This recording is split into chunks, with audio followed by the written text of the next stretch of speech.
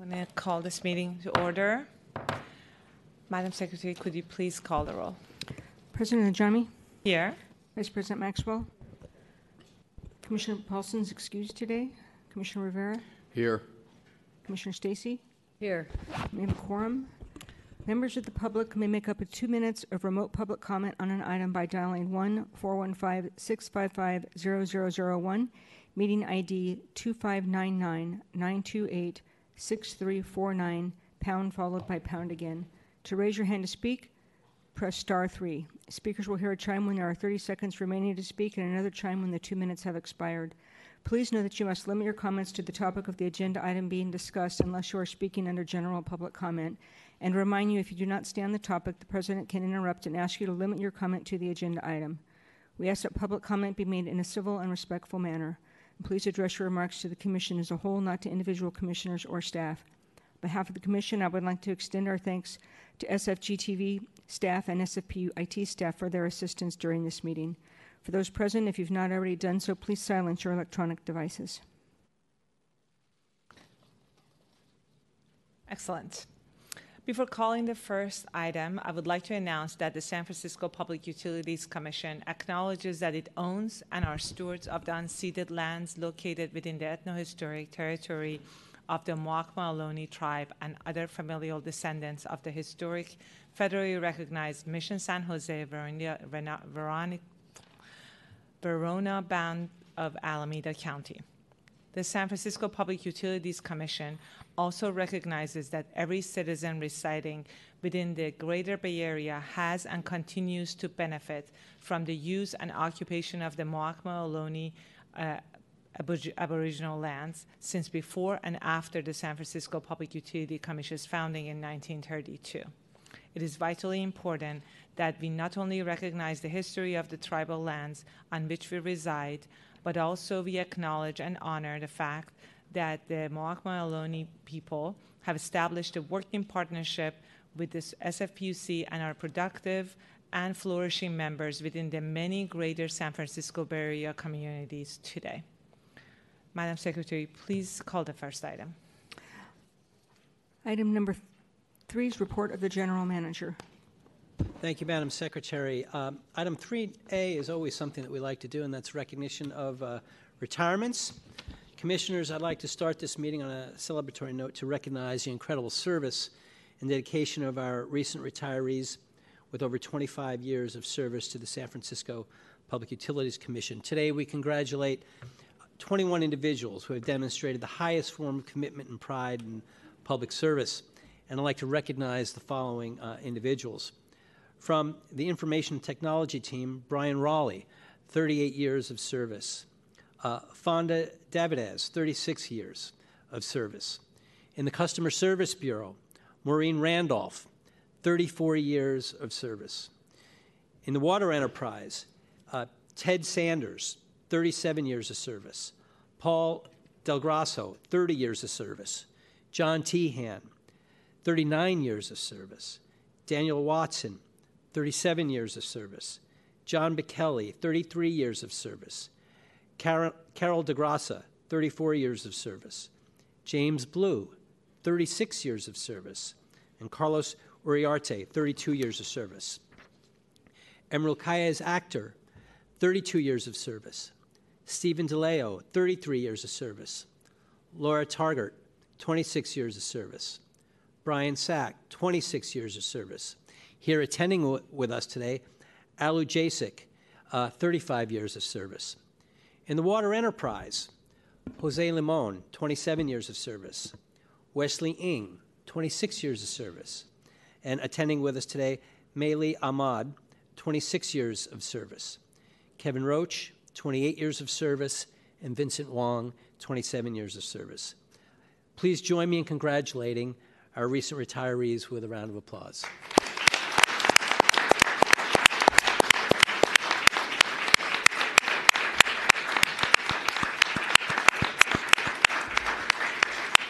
I think what you recognize there, Commissioners, is that's a lot of years of experience, right? And there's good in that they were happy for so long, But there's also the other side. We have to replace these people, which is why we're so focused on hiring and retention, to make sure we build the next crop of experienced leaders at the PUC. So before I ask those folks that are attending here today up for a photo, commissioners, if you'd like to say anything, the floor is yours. Commissioner Stacy. Just congratulations and thank you so much for your many years of service, and enjoy your retirement. Go ahead, please. Go ahead. Yes, I just wanted to say I'm absolutely impressed. The amount of years, wow. And I guess I share the concern of the general manager. Pretty tough to replace all those years of experience and knowledge. And just thank you so much. And I hope you have great retirements and enjoy your time off with your families. And it's very well deserved. Thank you. Commissioner Maxwell. We're going to miss you. In fact, we already do miss you. Just thinking about it, we miss you already. And if you have anything you can add, if you want to just write a little note anonymously on what we could do or something, I'd appreciate it. And I'm sure a lot of us would. But thank you for everything that you have done and everything that you will continue to do. And thank your families for us, too, because they've done a lot making sure that you could even come. So thank you so much. And thank your families. Yeah, and I just add, this is a great amount of public service. We are all grateful for your service, for the time you spend making this utility a better place, for the people who you mentored, for the work that you did for the city and for this county. It is, obviously, is a great thing to see that people work in this institution for such a long time and provide so much value. This is something that's not as common. I've mentioned that every time we see people leaving with this many years of service in this day and age, it's very rare. But it makes me feel that we have somewhere special that people come and would like to stay and be part of this community, and that is important for all of us. I'm grateful for all your time and talent and energy, and the fact that the hours that you took from your family and spent it with us. And we'll miss you. And I think I agree with all the commissioners. If you want to provide us some feedback, we are happy to receive them in any form of shape. If you have any ideas, if you would like to, come back and share some of your knowledge with us in case later when you miss coming to work every morning. Otherwise, enjoy your vacation and or time off and family time. And if you have good talent that you think we should actually focus on, or if you have suggestions, please let us know. We're always looking for good talent to bring into our little umbrella and train them for future. And with that, thank you, Madam President. I'd like to invite Al and May up for a photo.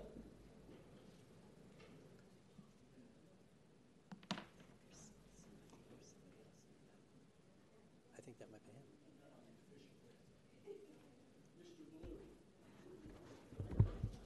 Oh, they told me we only had two. So my apologies. All right. Well, thank you for being here. Come on up. We have three of us. Fantastic. The more, the merrier.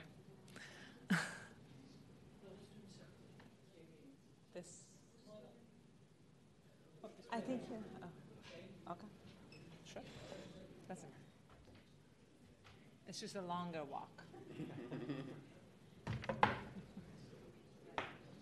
Yes, exactly. Donna, do you have the? Yeah. Okay. Let's come up one at a time.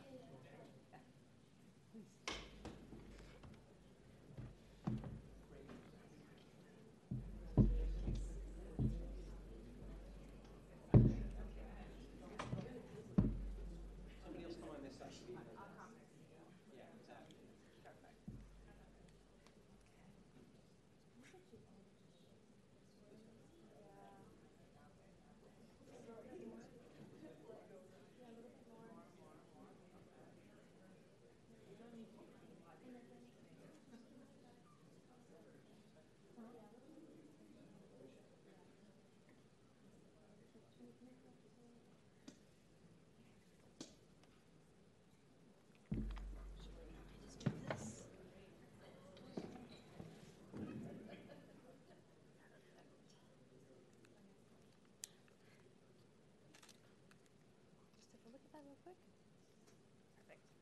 just going to take a couple.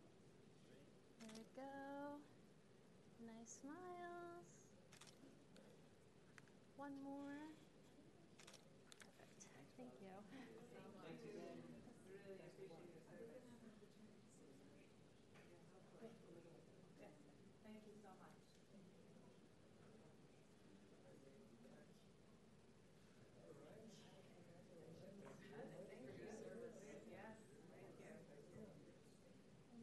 Maybe everybody move just about another quick this way. So just the photos you can have. Yeah, that looks great.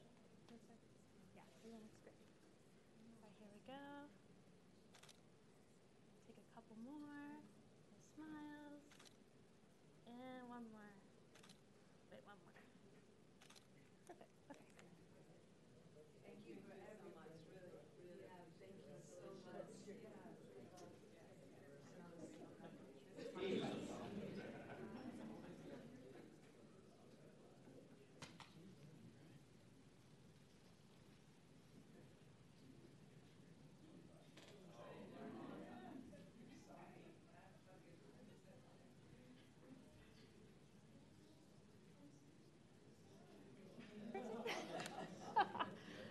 Look great.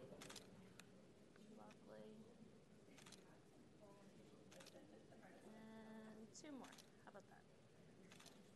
One more. Perfect. Great. Thank you.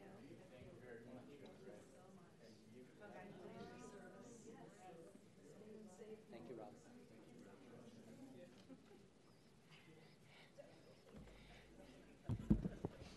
And to any of our retiree attendees, if you'd like to say a few words, the floor is yours if you'd like. Okay.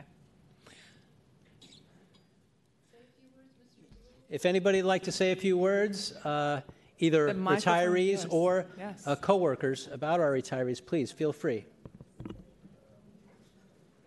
I want to say thank you for the many years of service. It's been great. Very happy to work for the water department. I was in supply over at field services for a while and on Newton Street, and in conservation. It's been great. Wonderful saving water and serving water in San Francisco. So, my pleasure. Thank you. Thank you.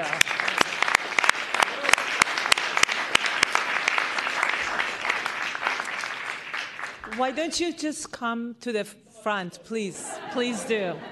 Because we want to make sure the camera can catch you and people can see you at home and can hear you. I just want to thank City provide me the opportunity to learn, to grow, and to contribute. I have been enjoying working for the city for last more than 36 years, and I feel proud every time when I go to work. We know our mission, and we contribute. We do the work for the city, all the citizens in San Francisco, and we do for the better environment. Thank you. Thank you.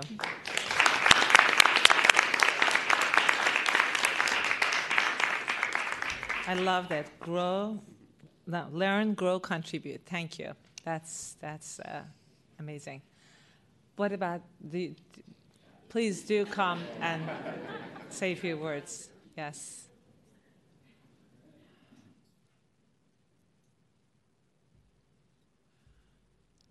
Well, thank you for having me. It's been a long haul, wonderful journey. Serving the city and county of San Francisco, working with Al all these years, and I worked for the water department, and Al worked for the water department. Us old timers, PUC is kind of not the term that we use. I'm lucky to be a second generation water department employee, followed in my father's footsteps.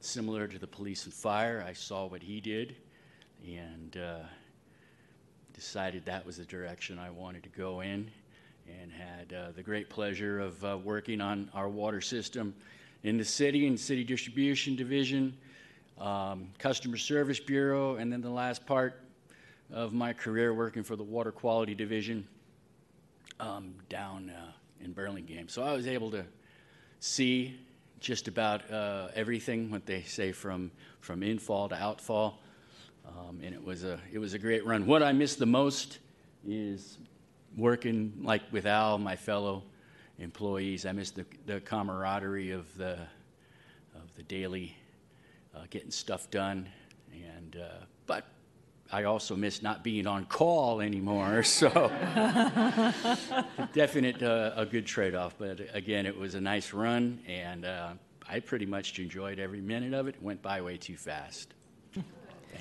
Thank you.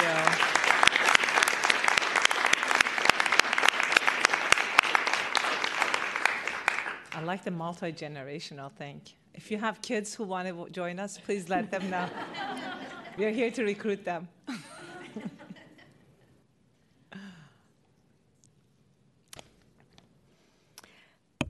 Members of the public who wish to make 2 minutes of remote public comment on item number 3A, please press star 3 to raise your hand to speak.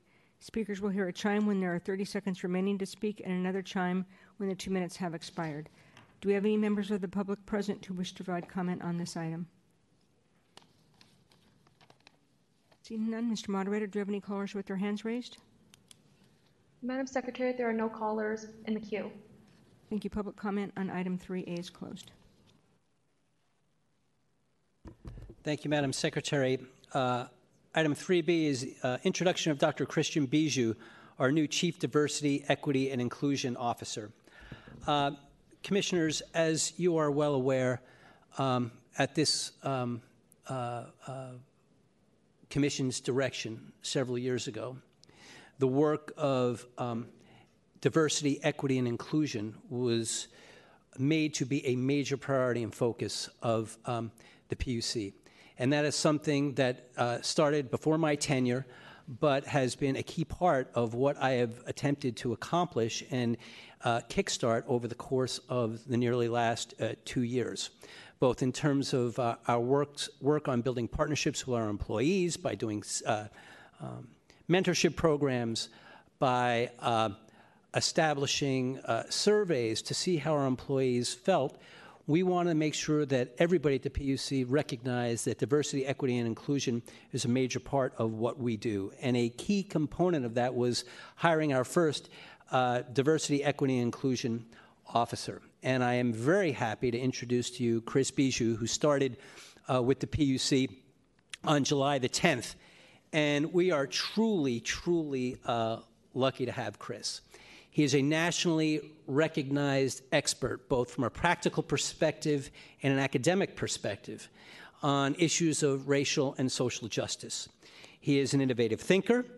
He's passionate about DEI challenges in youth and adult legal systems, child welfare, health and public health systems. He's an accomplished author an academic on these subjects, and we are lucky to be able to have lured him back to California. He did do some work in Santa Clara County before, but we were lucky to lure him back from the East Coast, where he recently completed his doctorate at Brandeis University. He also has a Master's in Business Administration from the Keller Graduate School of Management, a Master of Public Health Epidemiology from Drexel University and School of Public Health in Philadelphia, and he has a Bachelor of Arts in Psychology from the City College of New York. He has been a wonderful addition and has hit the ground running and is out in the field almost every day right now, focusing on building his team, but sharing the results of our racial equity survey with our employees throughout the organization so that they hear how important it is and how serious we take the work that we've all committed to do. So I am so happy to have him as part of the team. He didn't want to get introduced in July. He wanted to wait until he had the chance to hit the ground running and give some perspective on what he has noticed, and he's already building his team. So with that, I introduce to you Chris Bijou.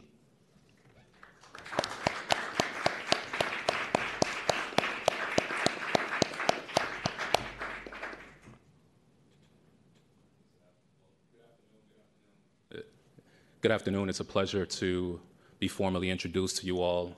I can't tell you how excited I am to be in this position, but keeping this short, I want to let you all know that this role for me isn't just a privilege. This role really is a representation of my life.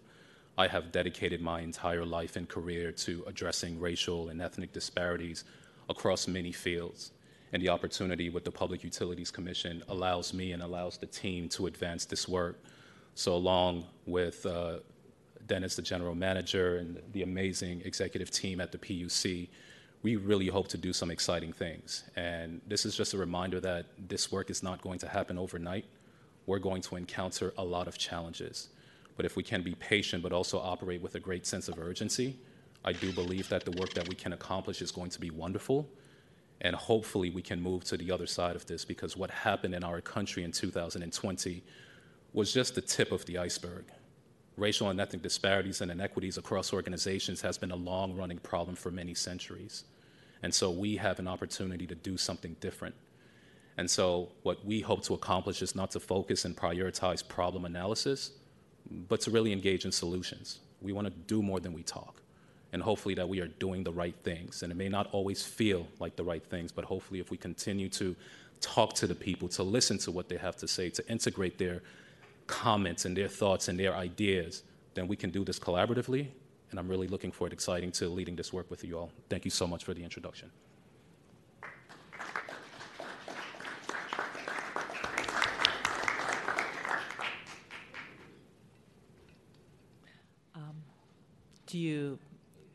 Yes, please go ahead. Thank you very much. And indeed, we are quite fortunate to have you. You mentioned that at some point we would hear about some of the analysis that he's done after, that this, we put out a lot for people to comments, and so that we would hear something about that at some point. Yes. Certainly, Commissioner. Chris is out there talking now, so I'm going to defer to him. It's the appropriate point of sharing information as we're learning it. So, right, Chris. because I'd like to see also, like in a report form, Absolutely. How, if it's quarterly or whatever you can think that might be appropriate, so we have an ongoing idea of what's going on, and you have a connection with us at all the time. Absolutely, Commissioner. And part of what we are doing as a team is making sure that this work is transparent, right? If it's done in secrecy, then you don't really know what's happening, and we want to make sure that the work is moving forward. And so part of what I and the team have been doing for the past several weeks is that we have been going to several sites to share the results of the racial equity survey that was released back in April. And so rather than sending it out via email, we wanted to really interface with the people. This work is relational. And if we're not building those relationships, if we're not making those connections, then we're not really doing the work honestly and authentically. And therefore, we are going out to every site and every location, and we are prioritizing that over 6 weeks, and we are in week 3. We had a session this morning at 7:30, so that lets you know we are starting early, we end late.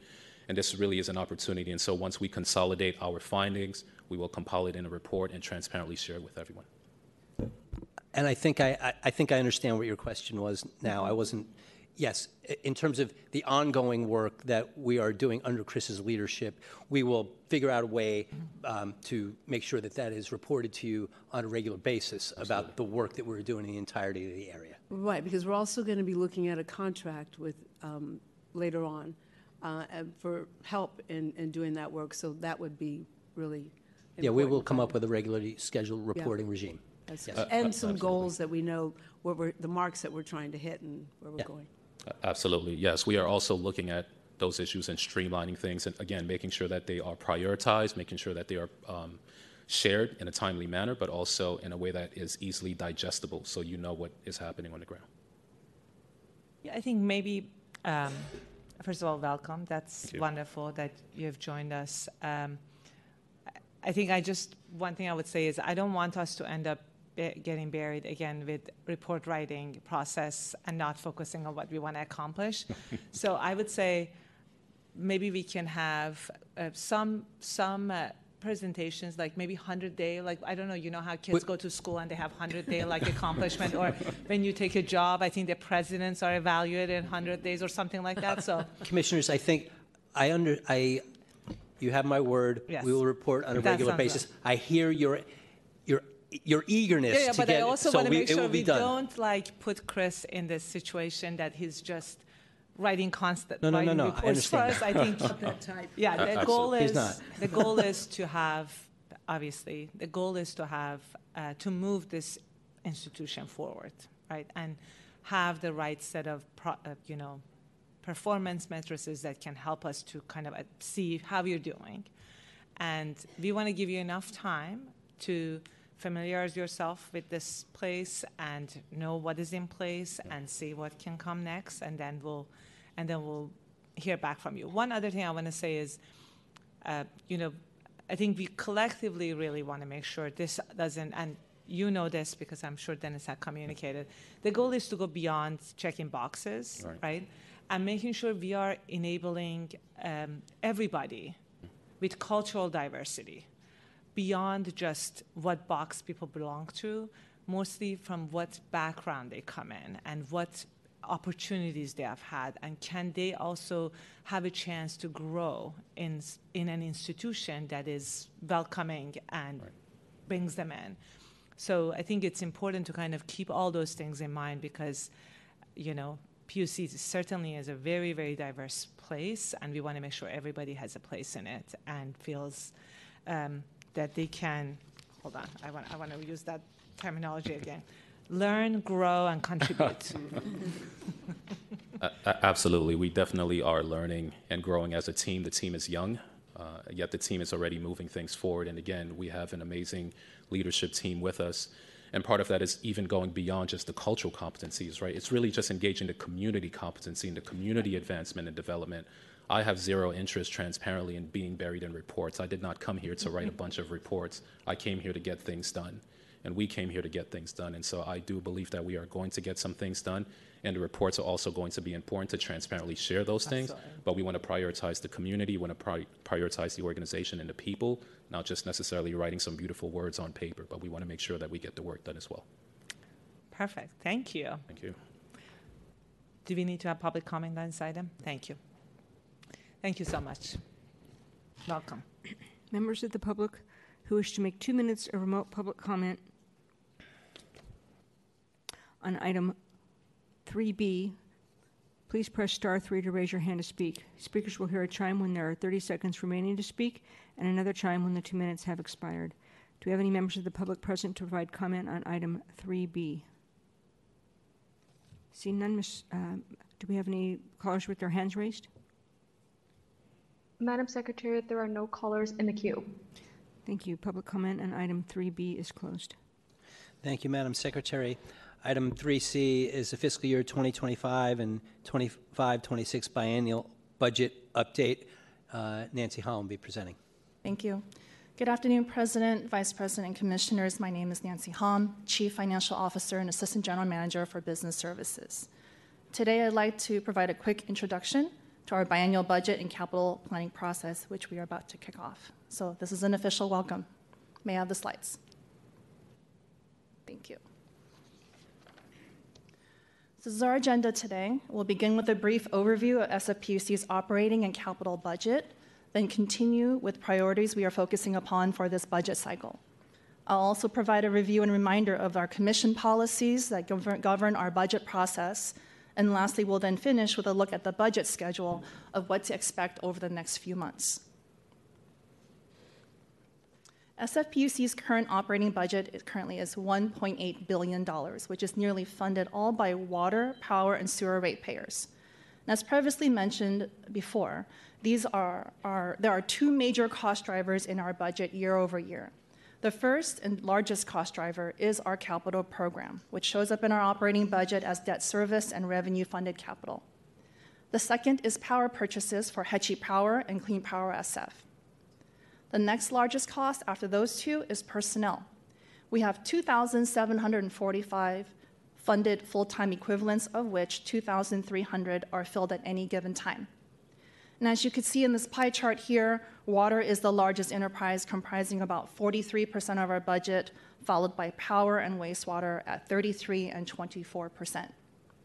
The bureaus, which include finance, human resources, external affairs, support the enterprises, and their bureau costs are allocated via an overhead allocation model to the enterprises. And as mentioned, capital is our biggest cost.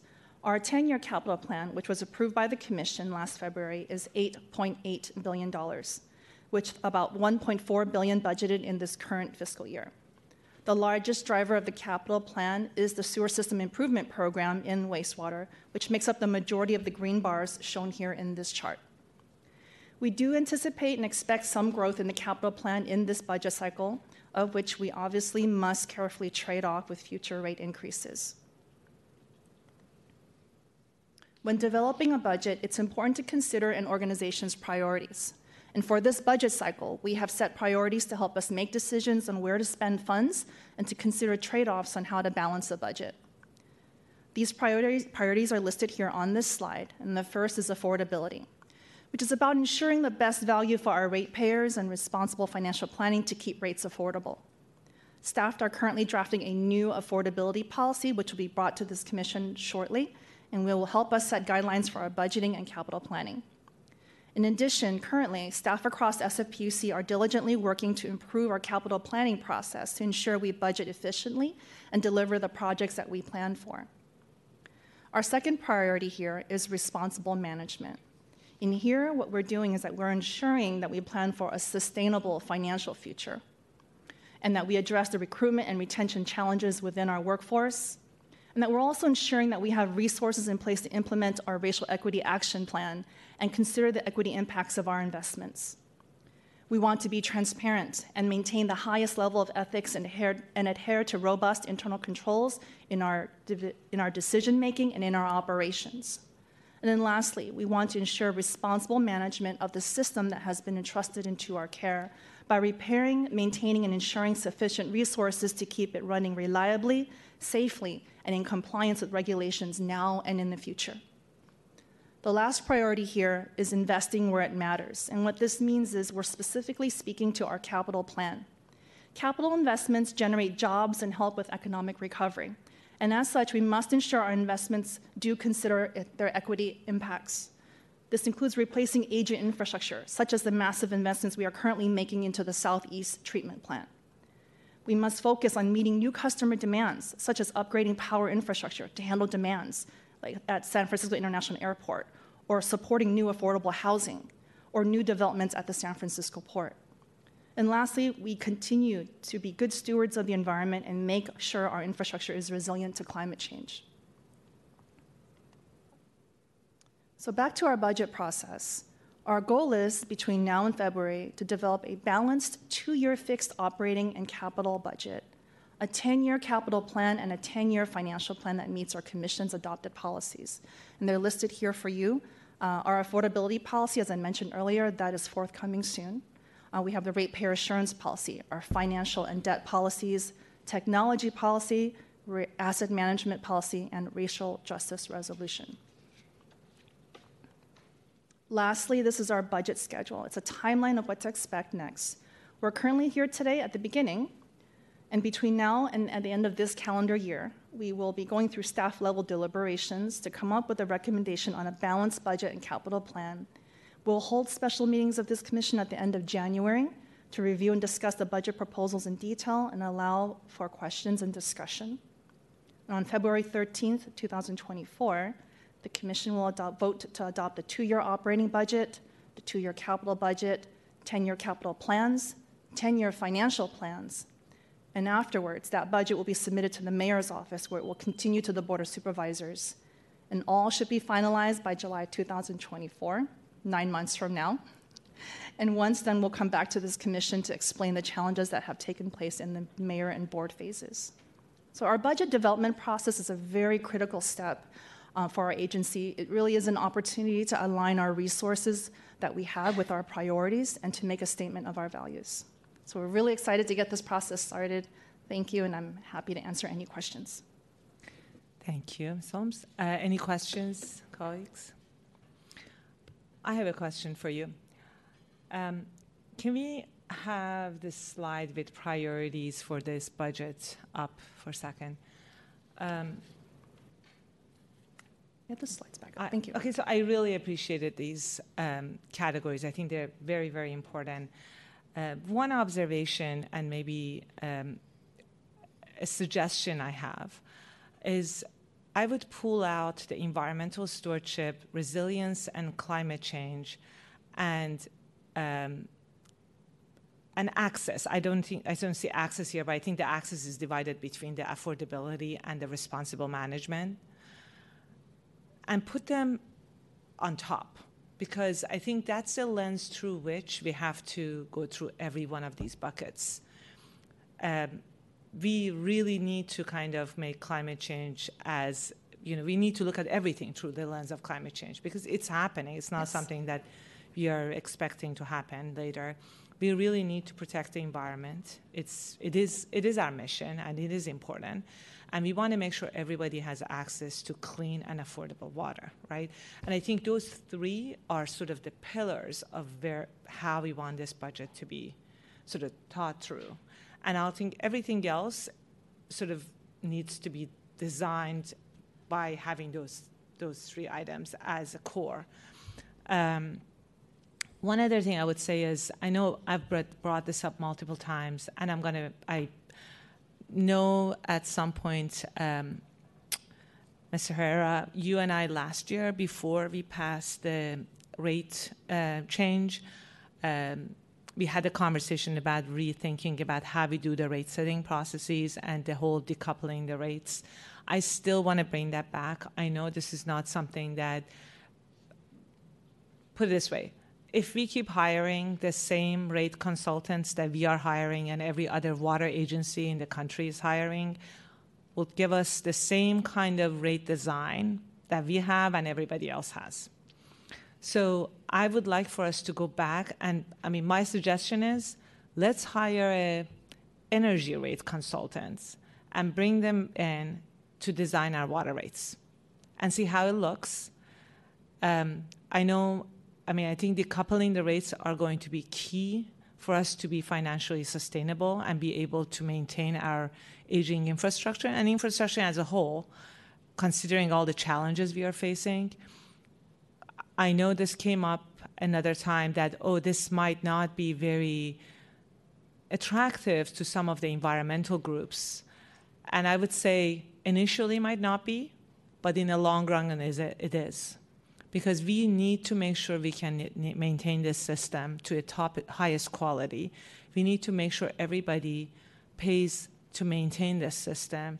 And ultimately, we need to make sure people pay more if they are using too much water versus too little. But everybody depends on this system.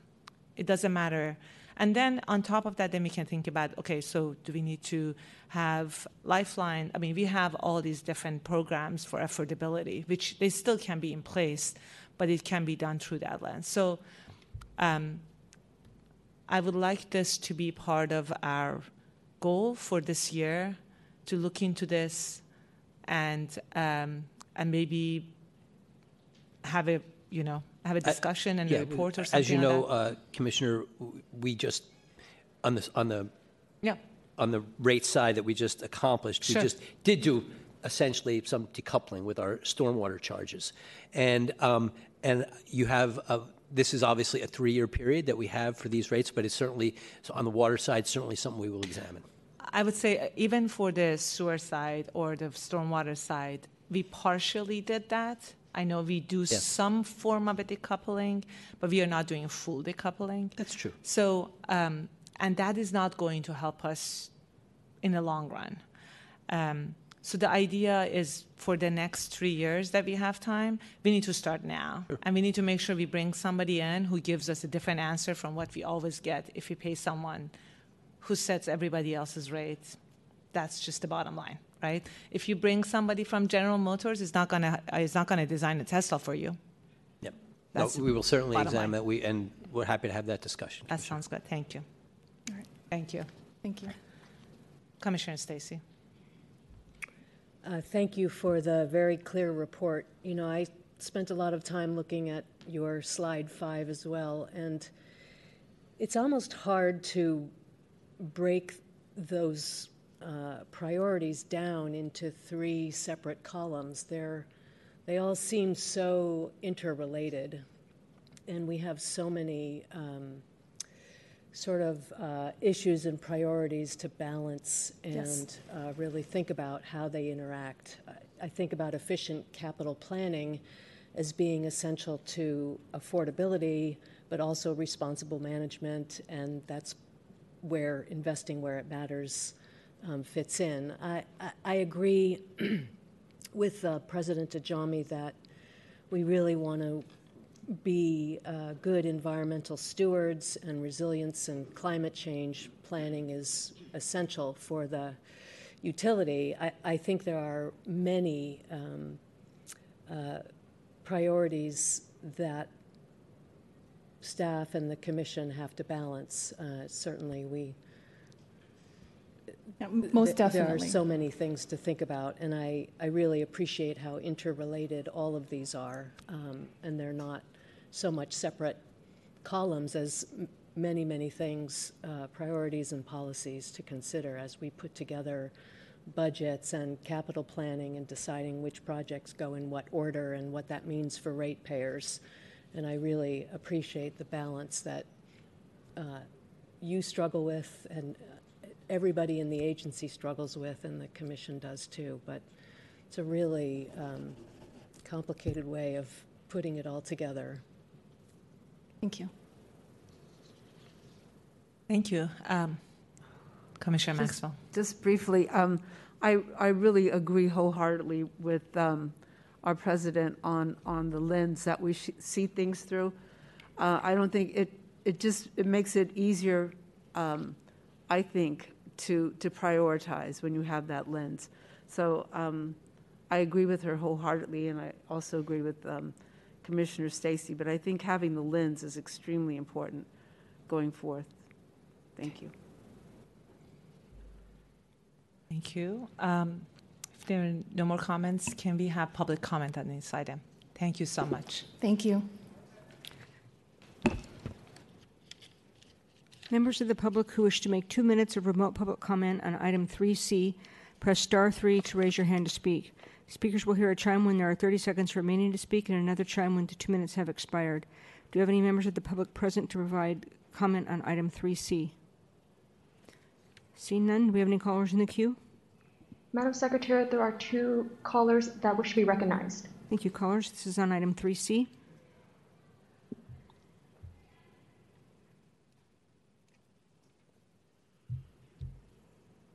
Caller, I have unmuted your line. You have 2 minutes. My name is Gwendolyn. Is I'm on? My name is Gwendolyn Rogers Jackson Fagan. Yes, go ahead. This is for item 3C, the budget update. Okay. My name is Gwen Jackson Fagan, and I just wanted to comment on this, to see where $8.8 billion trade-off for racial inequity.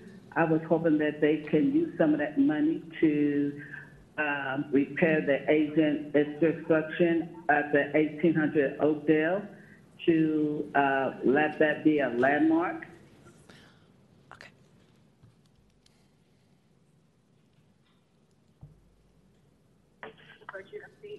Okay. Okay. All right. Yes. The reason why I was calling, I see that they have like an $8.8 billion trade-off, and I was hoping they can use that money for racial inequity, where they can repair the aging infrastructure at 1800 Oakdale that could remain that as a legacy. We keep coming to the meeting, and I was told that no one knows what they're going to do with the 1800 facility. So I see all this money that PUC has. Yes, use some of that money for our community at South Seas Community College.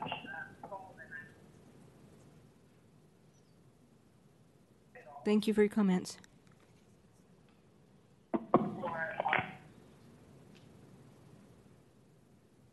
Thank you, caller. Caller, I've unmuted your line. You have 2 minutes.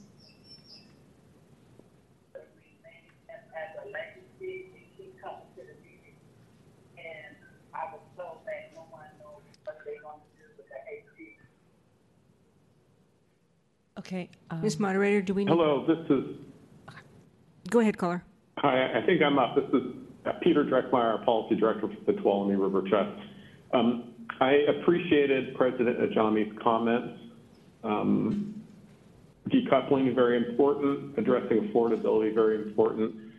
There was concern that maybe some environmentalists might have some concerns, but I think if we sat down and talked about the big picture, we could probably get to the same place. So I'm not too worried about that. There's been some talk about environmental stewardship. I think we need a way to measure that. An obvious one is the salmon population. And a couple of years ago, then Commissioner Harrington had requested updates on environmental metrics, similar to the water supply conditions update. I think we're due for one of those. The salmon spawning season will be beginning soon and will be in full force in about 5 or 6 weeks. So that would be a good opportunity to talk about environmental stewardship so we know what we're striving for and how we can measure our success. And I hope you all had a chance to read our NGO comments on the alternative water supply plan that we submitted at the end of August, because they're really focused a lot on the budget. And slide 4 shows $8.8 billion in capital costs for the next 10 years. That does not include development of any alternative water supplies, which if you did the whole 92 MGD, that would cost $300 million per year, every year. And so we emphasize it's really important to get that right and not over-invest. And I hope that conversation can happen sooner rather than later. My concern is that the alternative water supply plan won't really be prioritized, and then you have these budget hearings starting in January, and the same mistake is made that we need to invest a lot more, which rates will go up. So we've been wanting to have that conversation for a long time. We focused on the design drought and how by removing... I'm sorry, caller, your allocated time has expired. Madam Secretary, there are no callers that wish to be recognized.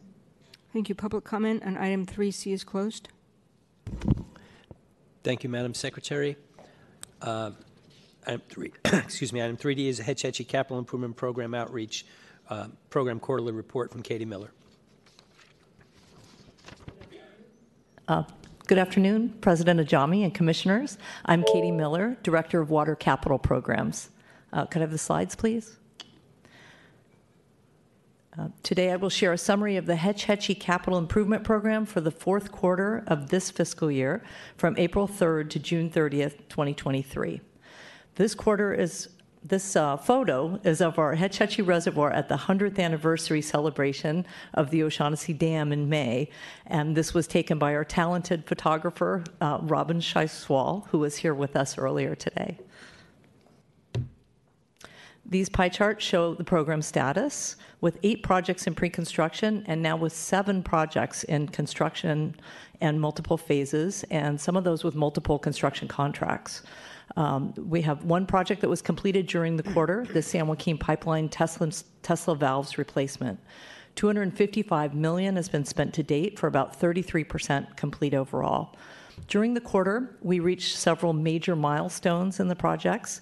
1 project completed conceptual engineering, 3 projects completed 35% design, 1 completed 95% design, and 1 project reached construction final completion. Only $13 million was spent during the quarter, which is a little bit low, but it's a little bit of downtime in our construction projects.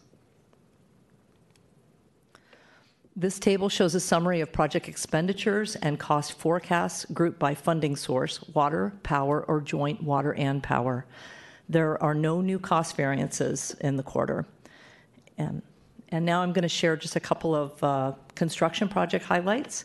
And I'm very happy to introduce our Construction Management Bureau Hetchy Regional Construction Manager, Lucas Hoffman, who's with us here today.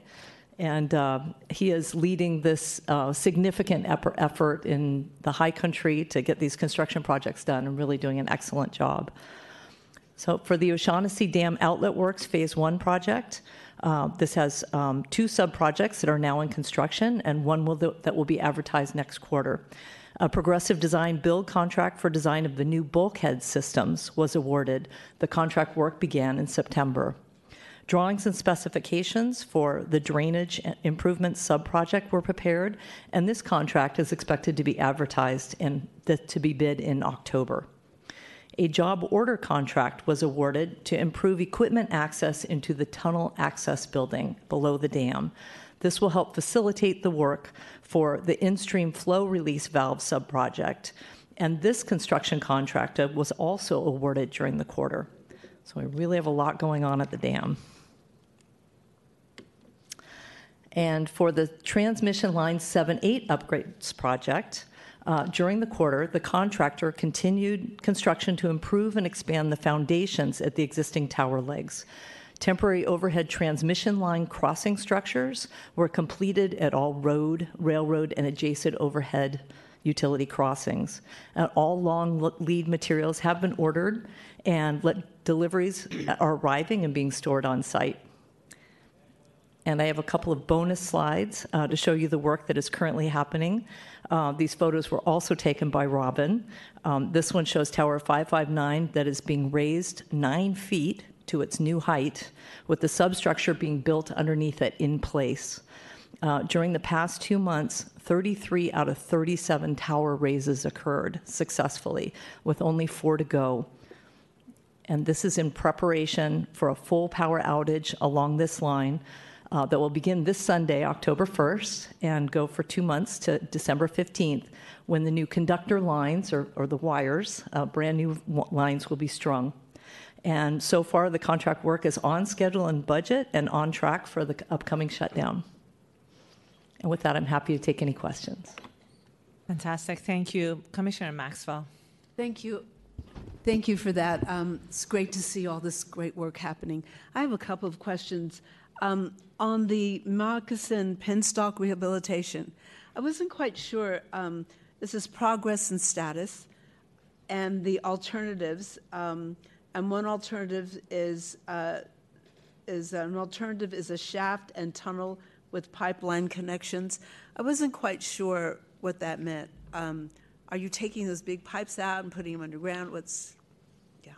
Yes, thank you for asking. It's a very important question. As you recall, I've been reporting over the last quarters about the recent inspections that were done where they found cracks that were as deep as a quarter inch in the pipelines. So they are, now we have a very high concern about the longevity of those pipelines. They've lasted, but they have had failures in the past. And we're looking at full replacement instead of just rehabilitation. So rehabilitation is off the table, except maybe a short-term project to just kind of shore up what we already have. And then in terms of the long-term options, they've just completed alternatives analysis, and the favored alternative was a shaft that would be up, closer to Priest Reservoir where the pipeline's coming over, a shaft, and then a horizontal tunnel that would come out at the powerhouse. It's a majorly different project. It would require significant CEQA and a long environmental permitting process. So, and it's very expensive. It's over $200 million. So the pipes,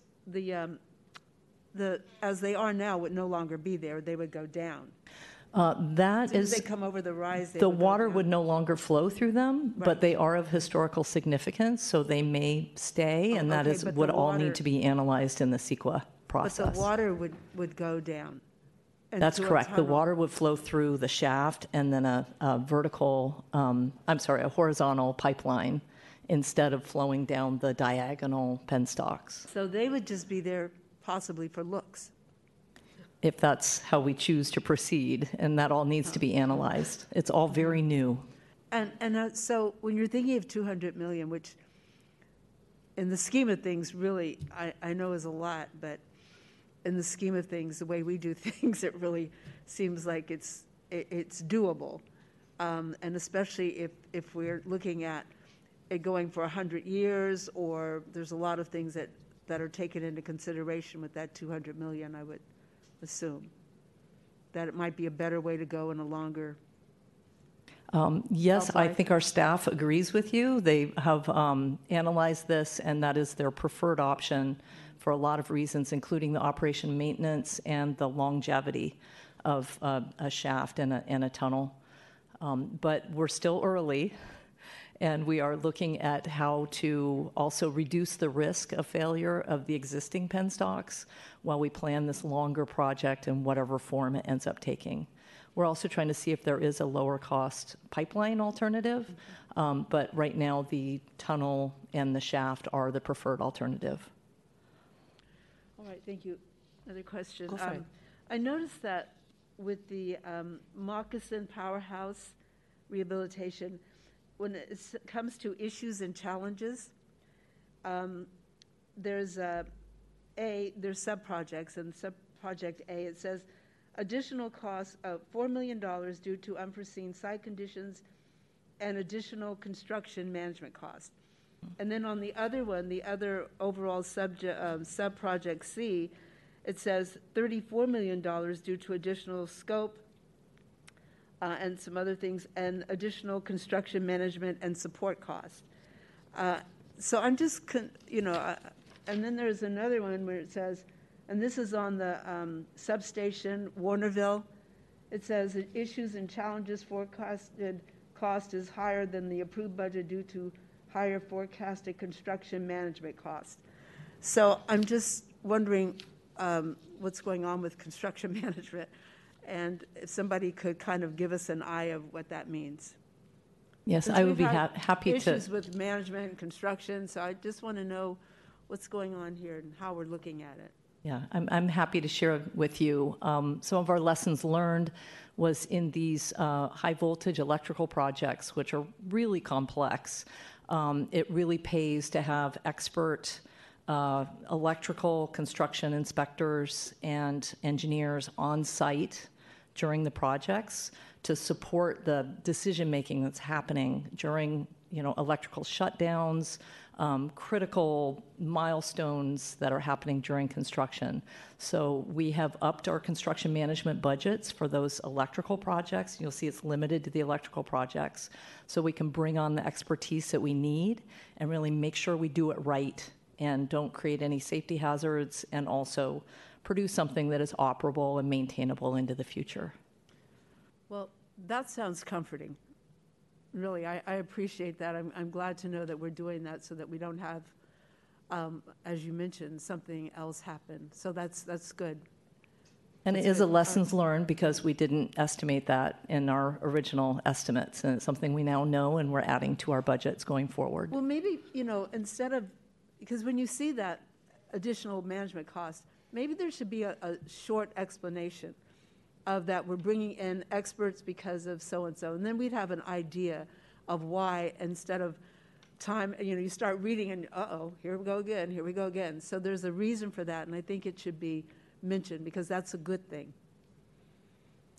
Point well taken. Thank you. I actually have a follow-up on the Moccasin Powerhouse bypass.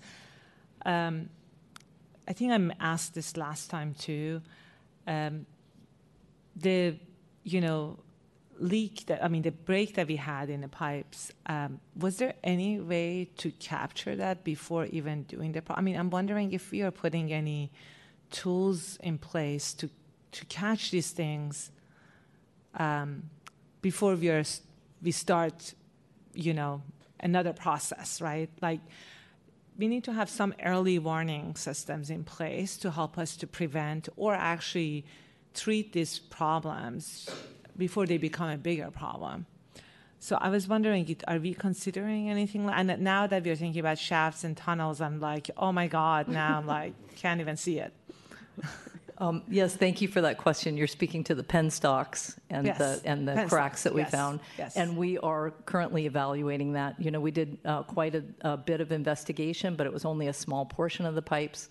So we're looking into if we need to investigate more. We're looking into fast response strategies in case it does break, and then rehabilitation that we may be able to do now In terms of like early warning indicators, I'm not sure that something exists for that, but we could watch pressure or something we'll discuss. We do have that for our pre-stressed concrete pipes that are in the Bay Division system. We have listening devices that listen for wire breaks, but this is just a solid steel iron pipe, so it's harder to detect it early. I mean, there are, like, these days, there are tools out there which, I tell you, like, every other day somebody emails me about their new great idea or new great gadget they have that's going to solve all our infrastructure problems. So I'm sure it's not that hard to find someone who can do something like this in this day and age. Just saying, if we want these things to last 100 years, we need to make sure we take tools that belongs to this time to move forward rather than just keep the same tools and models that we had before. So if we are doing this, I know we are talking about a lot of money, but I'd rather to invest a little bit more and have something that can work more efficiently and effectively in the long run rather than just do the bare bone to make sure that we have limited budget, since we have limited budget. So just saying that. One other thing I want to share with you, and I know this is not exactly about this, but I know this also came up when we were working on the bypass tunnel as well, which we were thinking about doing something else, and we realized, the tunnel that existed, it was the most efficient way to move water. And I was reading something yesterday that focused on sort of ancient ways of doing things and how we are all realizing this today, that some of those were the most efficient ways of saving water, moving water around, so doing a lot of different, because we didn't have energy, we didn't have a lot of tools, we had to be efficient, right? Saying this just because sometimes things sounds good to change things significantly, and I'm a big advocate for change if it's possible. But sometimes it's important to kind of step back and say, why did they put it through this? And was there like a logical reason that made them to make this choice? Partly because this system has worked for such a long time. And I wonder, what was the logic, when they did not have as much, as many tools and gadgets and resources to do all these things. So just leaving this with you, I know it's not necessarily a directive to do something, but I know we are dealing with a lot of different projects, and I think it's important to think about like whys and how, and is this new way of doing things going to help us or hurt us in the long run? Did you want to say something? Yeah. Oh yeah, go ahead, please. We always talk about redundancy, so there's no redundancy here. If something breaks on one of these, there's no valve to close. There's no. That is correct. Oh. Okay. So a shaft and a tunnel would be much more reliable than the pipelines. But yes, duly noted, we are looking at every alternative very closely now before we make that much of an investment. And it's such a pleasure and an honor to work on the Hetch Hetchy system, which is primarily a linear system that flows by gravity. Yeah. And it's a beautiful thing. It's just, the engineering is outstanding. And so there isn't much to change in most cases. Right. They've already thought about the best possible way of doing things. Thank you. Thank you. If there are no more comments, can we have public comment on this item? Members of the public who wish to make 2 minutes of remote public comment on item 3D, the Hetch Hetchy Capital Report, press star 3 to raise your hand to speak. Speakers will hear a chime when there are 30 seconds remaining to speak, and another chime when 2 minutes have expired. Do we have any members of the public present to provide comment on this item? Seeing none, do we have any callers in the queue with their hands raised? Madam Secretary, there are no callers that wish to be recognized. Thank you. Public comment on item 3D is closed. Thank you, Madam Secretary. Item 3E is the Wastewater Enterprise Quarterly Report, including the Southeast Area Major Projects Update, both biosolids and headworks, and Bessie Tam will be presenting. Good afternoon, President Ajami and Commissioners. My name is Bessie Tam. I'm the new Director for the Wastewater Capital Program. It's an honor to be presenting this report to you today. So may I have the slides, please? So today I'm here to present the June quarterly report. This is Q4. This is a photo of the biosolids project. I'm going to follow a similar format, so this will be familiar to you that AGM Robinson had been using. So we're going to start with the construction updates today. On the left is the Wawona Area Stormwater Improvement Project. You can see here there are the workers here installing a 36-inch diameter firefighting water system valve in the trench. This project is progressing along very well. We're actually at about 95% complete on the firefighting water component of the work. The contractor is also installing sewer laterals and other street base in this area. There were some concerns about the pavement restoration recently from the residents and the supervisor's office, and I believe the project team has already addressed that with the contractor, and we've communicated updates to the resident and the supervisor's office. The second picture in the middle is the North Shore Pump Station Wet Weather Improvement Project, and what you see here is a lot of rebars and formwork. The contractor is actually installing the rebar and formwork to extend a pad for the new two of the new dry weather pumps that will go on top in this area. In the quarterly report, you will actually see the pumps installed. But we found this picture to be very interesting because you can actually see the guts of it, the rebars that's underneath the concrete pad. So that's the North Shore Pump Station. And last but not least, on the right is our West Side Pump Station Reliability Improvement Project. This is a really nice aerial view of the raceway. That's the conduits that are installed under the freeway for this project. And you can see on the bottom of the slide, these are the anticipated completion dates for the 3 construction projects. In this slide, as usual, we are presenting a pie chart of the program status for SSIP Phase 1.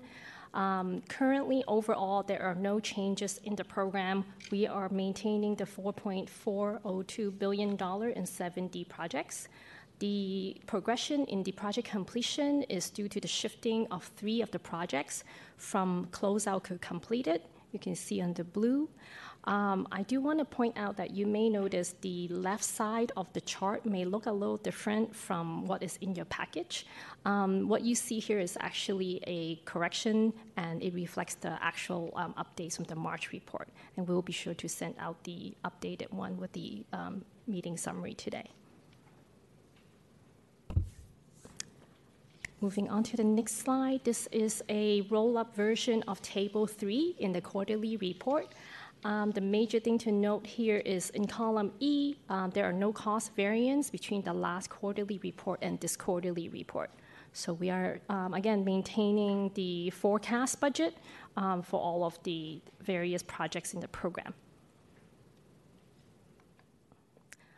And this is the slide for, again, Table 3, but this is for the Facilities and Infrastructure Program. Again, in column E, you will see that there are no cost variance between the last quarterly and this quarterly report.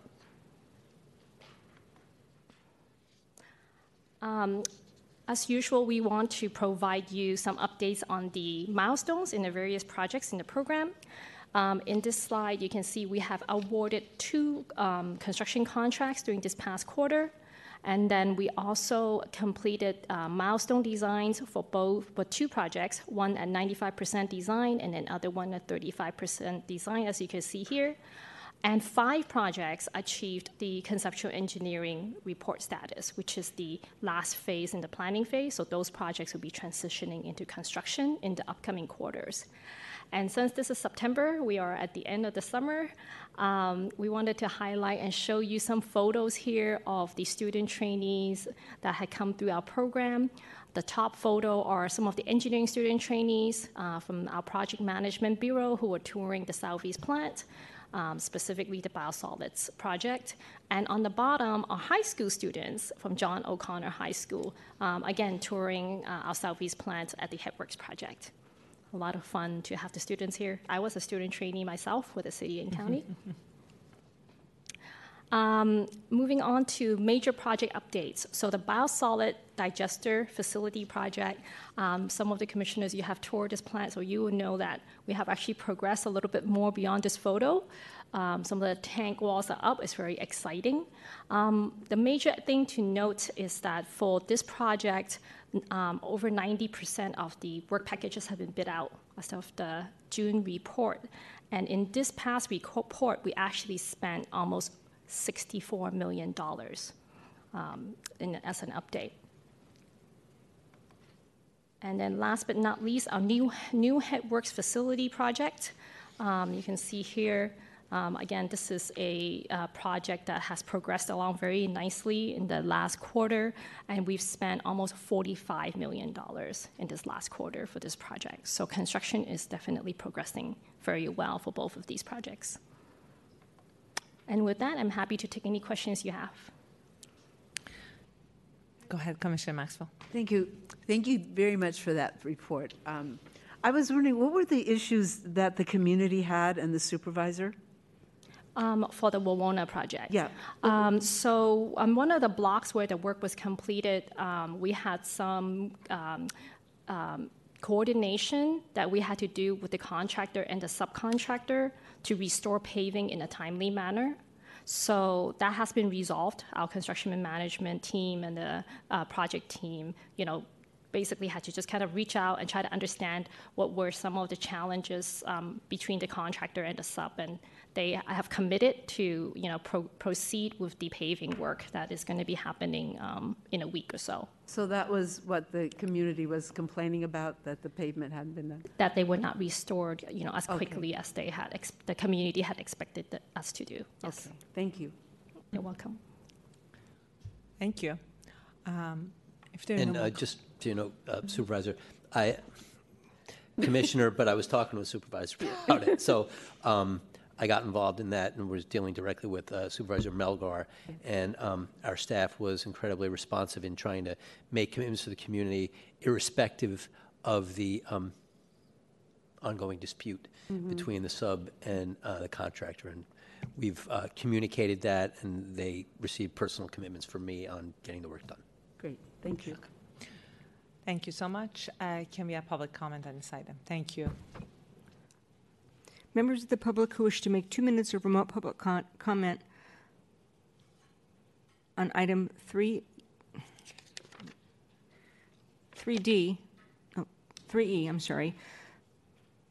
press star 3 to raise your hand to speak. Speakers will hear a chime when there are 30 seconds remaining to speak and another chime when the 2 minutes have expired. Do we have any members of the public present to provide comment on this item? See none. Do we have any callers in the queue with their hands raised? Madam Secretary, there are no callers that wish to be recognized. Thank you. Public comment on this item is closed. Thank you, Madam Secretary, and that concludes my report. Thank you so much. Can we have the next item, please? Next item is item 4, the Bay Area Water Supply and Conservation Agency update.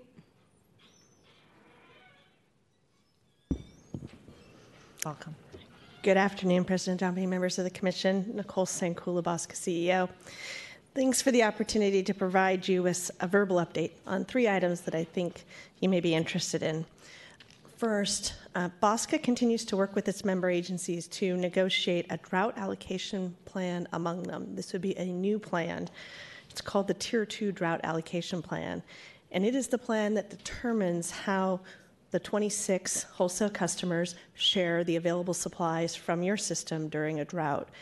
And the current Tier 2 plan was last adopted in 2009. It was adopted unanimously by all the member agencies' governing bodies, and it expired in 2018 because that coincided with a decision that was supposed to happen about San Jose and Santa Clara at that time. Since then, the BOSCA board has actually been acting yearly to extend that plan every year so that we would always at least have a plan in place, and then also providing the opportunity for the member agencies to negotiate a new Tier 2 plan. BOSCA initiated these current negotiations in 2022. Notable progress has actually been made to date. It includes agreement on a set of policy principles that are guiding the development of the updated allocation methodology, identifying the range of factors to be considered for inclusion in the potential new Tier 2 formula that's being negotiated and how those factors should be considered. And then also a straw person concept, which brings these factors together into a spreadsheet tool. What's nice is the spreadsheet tool really allows the user, so in this instance, the individual member agencies each have a designated negotiator, to adjust the values for different factors to support their evaluation of the different options and really to support the overall negotiations. As an example, one factor that's proposed for the new Tier 2 plan is the calculation of the minimum supply required to meet an agency's public health and safety needs. As you can imagine, when we negotiated the first one in 2009, it had been a long time since anyone had really experienced a significant drought. Now everybody in the room has personal experience about what it means. And so we're all coming to this with, I think, some very good conversations. So BOSCA's goal is to complete the negotiations this fiscal year. Once they are complete, the new Tier 2 plan must be adopted by the governing body for each member agency. Second, BOSCA has initiated its work to develop the scope for its new long-term reliable water supply strategy 2045. This scoping effort for Strategy 2045 is expected to take roughly 6 months. It includes monthly engagement with our member agencies, our board policy committee, and the board of directors. And we intend to begin development of the Strategy 2045 next fiscal year. On both of these items in particular, I'll continue to keep the commission updated as the year progresses. My third item, I just want to announce our fall 2023 Water Efficient Landscape Education Series. Our landscape education classes are really designed to introduce homeowners, commercial property managers, landscape service providers, and others to the concept of water efficient and sustainable landscaping. This fall, we're actually offering 20 classes, over 20 classes that are available to the public for free. Some are by Zoom webinars. That's kind of one of the benefits of the post-pandemic world. But also some are in person. And the topics range from rainwater harvesting and rain gardens, a rain barrel workshop, which is very popular, turf replacement, succulent container gardening, edible gardening, and more. All of this information is actually on our website where people can sign up for the classes. The other thing that's really nice is we now have a library of the virtual classes that we've been hosting and having since the beginning of the pandemic. And so again, I think it's a great resource for the public who are interested in these concepts moving forward. Thank you very much. That concludes my remarks. I'll answer any questions you might have. Thank you so much. Colleagues, any questions? I just want to note I'm glad thank you for your report, obviously, but the last item, because I noticed in our water supply report that our deliveries to the wholesale customers have been going up. We're almost at the 2020 levels, so I'm closely watching this, sort of hoping it would follow 2015, but it just has gone off a little bit. So I'm glad you'll see you're still offering those programs. I also wonder if you have seen any change in interest or participation in these, or do you know if there are any stats around how often people by themselves go and click on one of those? So we're actually doing a website update, so we're looking at the stats to see who's going to see what. I have noticed one of our agencies, Alameda County Water District over in the East Bay, they do some really aggressive outreach to their customers, and so their numbers have just gone skyrocketing in this last year. And so one of the things I've tasked my team with is to go say, okay, what's working for them? What more do we need to do? But typically these classes, and especially the virtual classes, we've had anywhere from 50 to 100 people participate. So this is not like they're 10 people. And so, a lot of interest. And I was actually thinking back about when we started these education programs, and they support our Long Be Gone rebate program and stuff. The idea is transforming the landscapes in the service area. And I've certainly seen it as I drive through the service area. So this is, really trying to push that farther. And nothing like, the end of a drought to make these things more attractive to everybody. So I'm hoping we'll get more response. Thank you so much. Perfect. Thank you. Can we have public comment on this item? Thank you. Members of the public who wish to make 2 minutes of remote public comment on item 4, press star 3 to raise your hand to speak. Speakers will hear a chime when there are 30 seconds remaining to speak and another chime when the 2 minutes have expired. Do we have any members of the public present to provide comment on this item?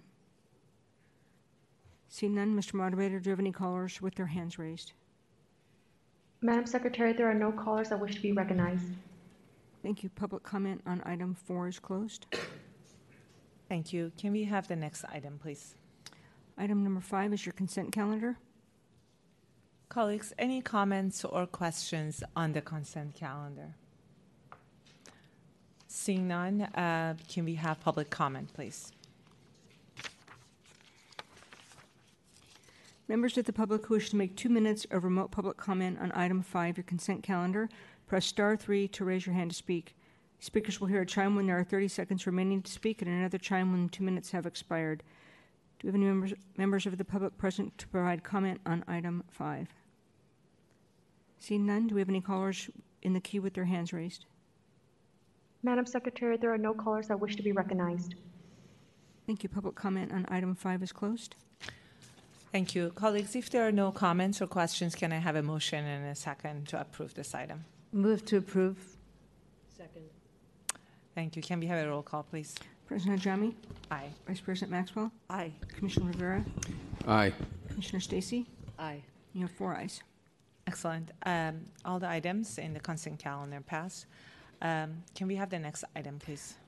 Item 6, award contract numbers PRO 0240A-B, Racial Equity Consulting to AECOM Technical Services Incorporated for PRO 0240A, and Rosales Building Partners and GCAP Services Joint Venture for PRO 0240B, each for an amount not to exceed $9,500,000 with a term of 5 years for as-needed racial equity consulting and support services to assist with implementation of the agency's Racial Equity Action Plan, Racial Justice Resolution, and other racial equity priorities.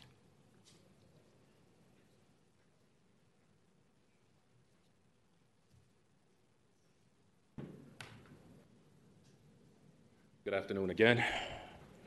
I don't come to you with a presentation just to really talk about these contracts and the significance and the magnitude of the contracts to the organization. Committing $19 million in terms of capacity to conduct the work around racial and advancing racial equity and diversity and inclusion at the San Francisco Public Utilities Commission really is commendable.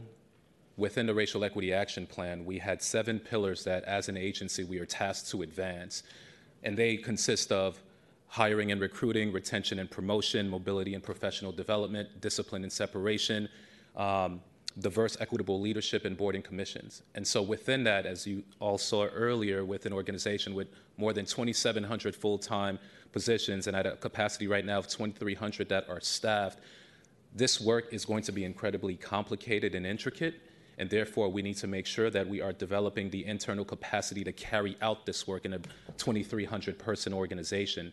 And in order to do that, we need to leave the flexibility to bring in internal consultants that can help us do this work.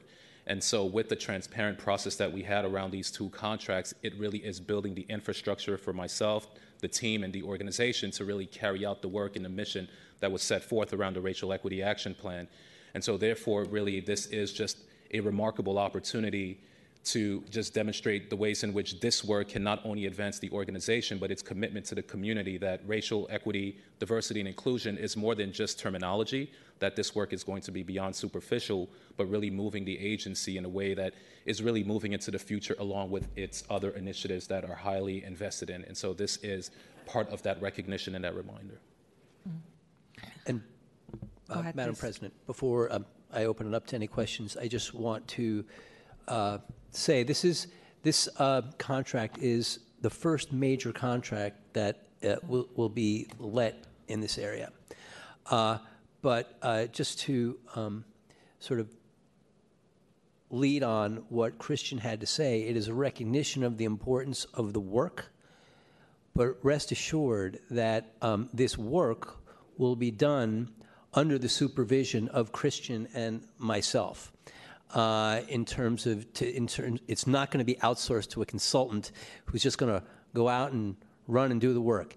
we are going to work intimately on making sure that these are supervised tasks that live up to the objectives that you as a commission hold important and that we owe to the community. And it will be task order based, so you're not just handing money over to outside consultants and they're running with it. Okay, this is task order based under the leadership of Christian with direct reporting to myself to make sure that it's contributing to the overall mission and priorities that we set as an agency and as a commission. And this is something that Christian and I have talked about, and should you approve these contracts, we'll be ensuring that the contractors live up to what it is that we both expect. Thank you. Commissioner Maxwell. Yes, could you, my red flags went up when I'm just going to be honest, when I saw AECOM, and it's a huge organization, and, my flags went up. So would you please give me an example of something that you would have them to do, that they would do, and also why you feel that this organization, because my first question was, I'd like to see who they hire. Right. I'd like to see their upper echelon. I'd like to see if they look the way we want our organization to look, if I'm hiring them. So could you give me an idea about why you decided that you felt this would be an okay, and what an example of what you would like them to do? Absolutely. Thank you for the question. AECOM really represents in terms of their capacity to bring in the type of personnel that can help the organization move forward. And so when we're thinking about the things that really matter to the organization and how myself and General Manager Herrera and the team, what we're really looking for is just, again, making sure that this is not just something that we're doing blindly. And so in terms of that sort of external capacity, bringing in those type of experts. And so what we are looking at right now is monitoring every aspect of our work, mapping within the organization everything that is happening. This is a large organization, and therefore there are many moving pieces. And so within this team that is building right now, we need to ensure that we have the necessary capacity to monitor, to evaluate, to track, to analyze, to assess, and to report out.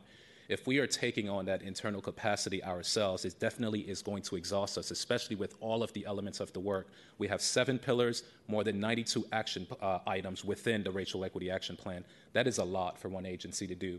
Bringing in an external group that can really help drive those components, I do believe is going to be an added advantage. In regards to how do they look and are they doing the work that we want them to do, it's a very good question. I myself looked at the leadership of AECOM, and transparently we can say they have a lot of work to do themselves. And I also believe that it's because we can have those kind of transparent conversations and recognizing, yes, while they do have a lot of work to do themselves, they are also moving the work for many organizations in some ways that we can benefit from. We need to be able to take a step back from our lens and saying, what can we benefit from? What can we learn from? How can we develop? How can we grow?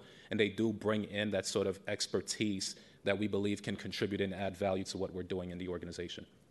Give me an example of what they would do.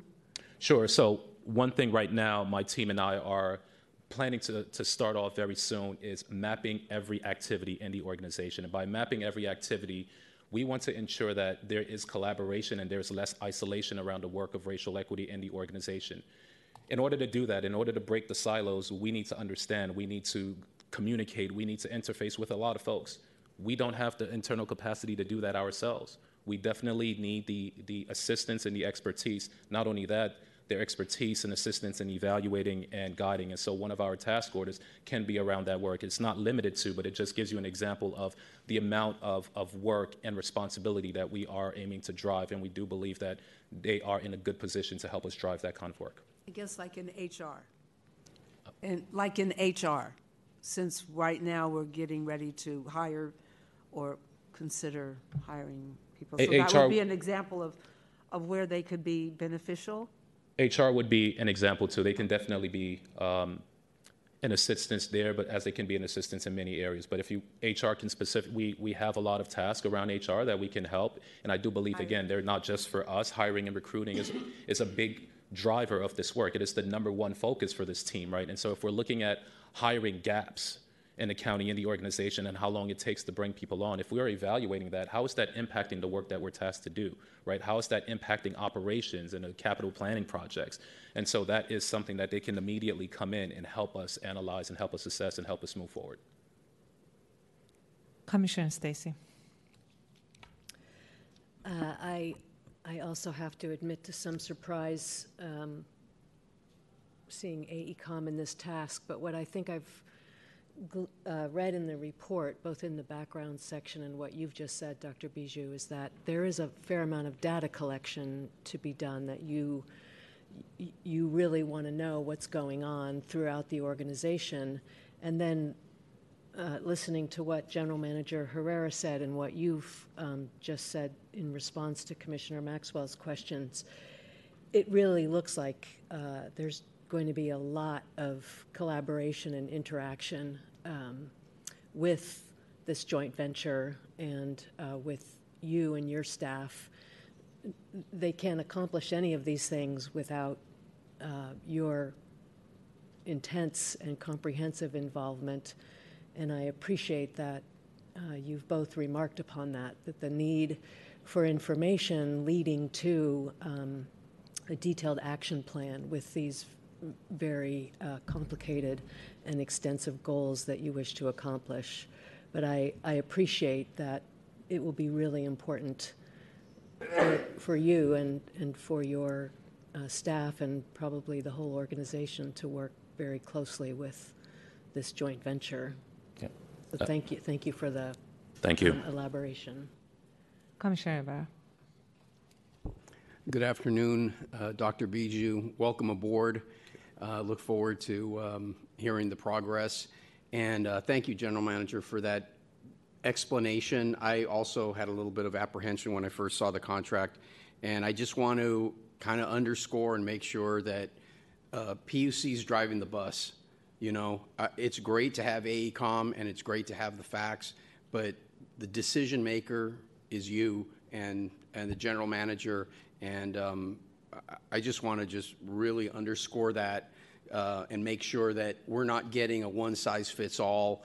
I think you had mentioned, you know, the General Motors version. We want SFPUC version. I mean, we have a very unique area. I'm proud of our enterprise, and I think there's a great opportunity to make some great changes, but make sure that the decision making is coming from us and not from a consultant who may be a little disconnected in some areas. So I just wanted to. You have our shared commitment on that. Thank you.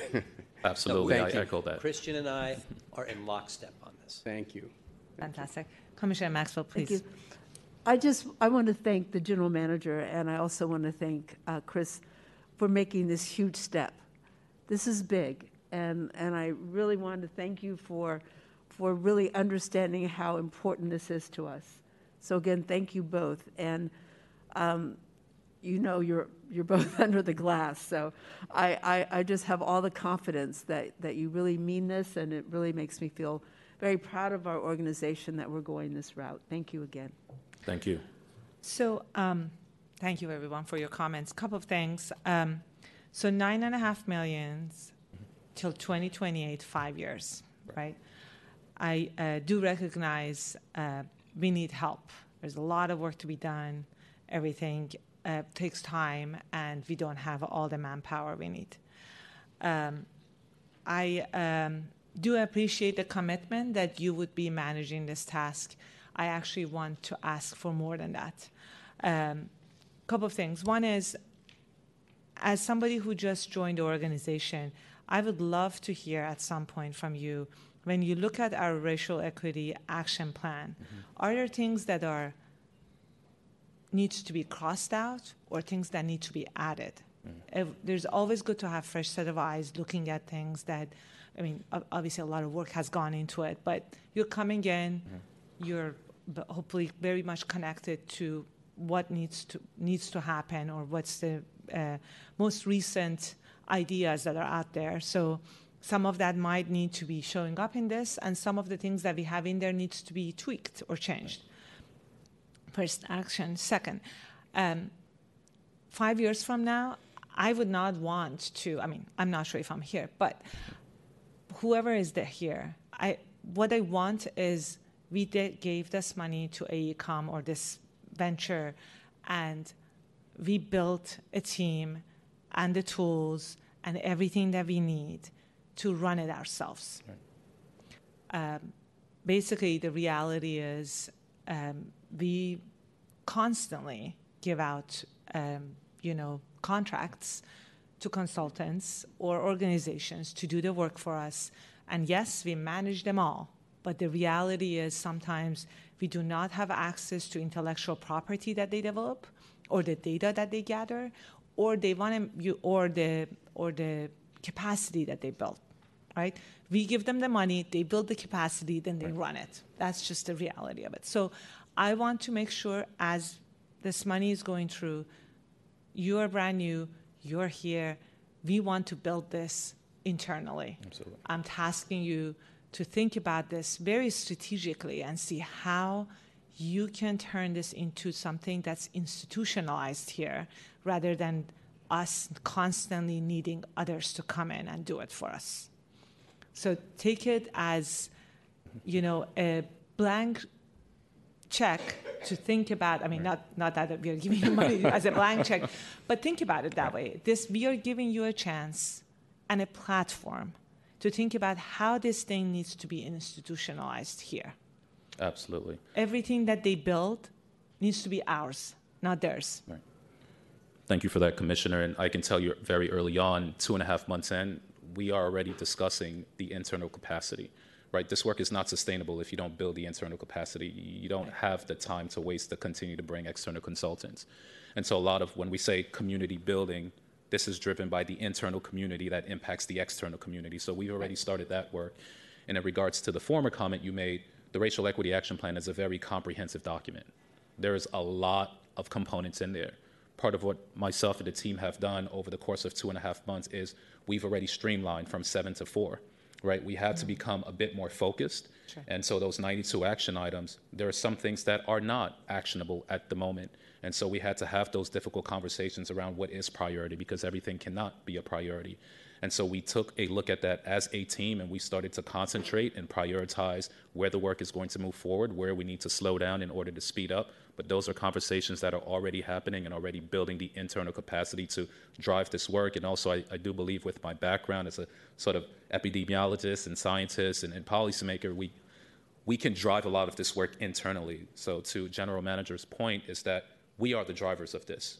So everything that we build is ours, because that is going to be what takes us into the future. And so I do not want to put us in a position where we don't retain the rights to anything that we build. This is for us. This has to be built by us with assistance and guidance from external consultants, not driving this work. Thank you.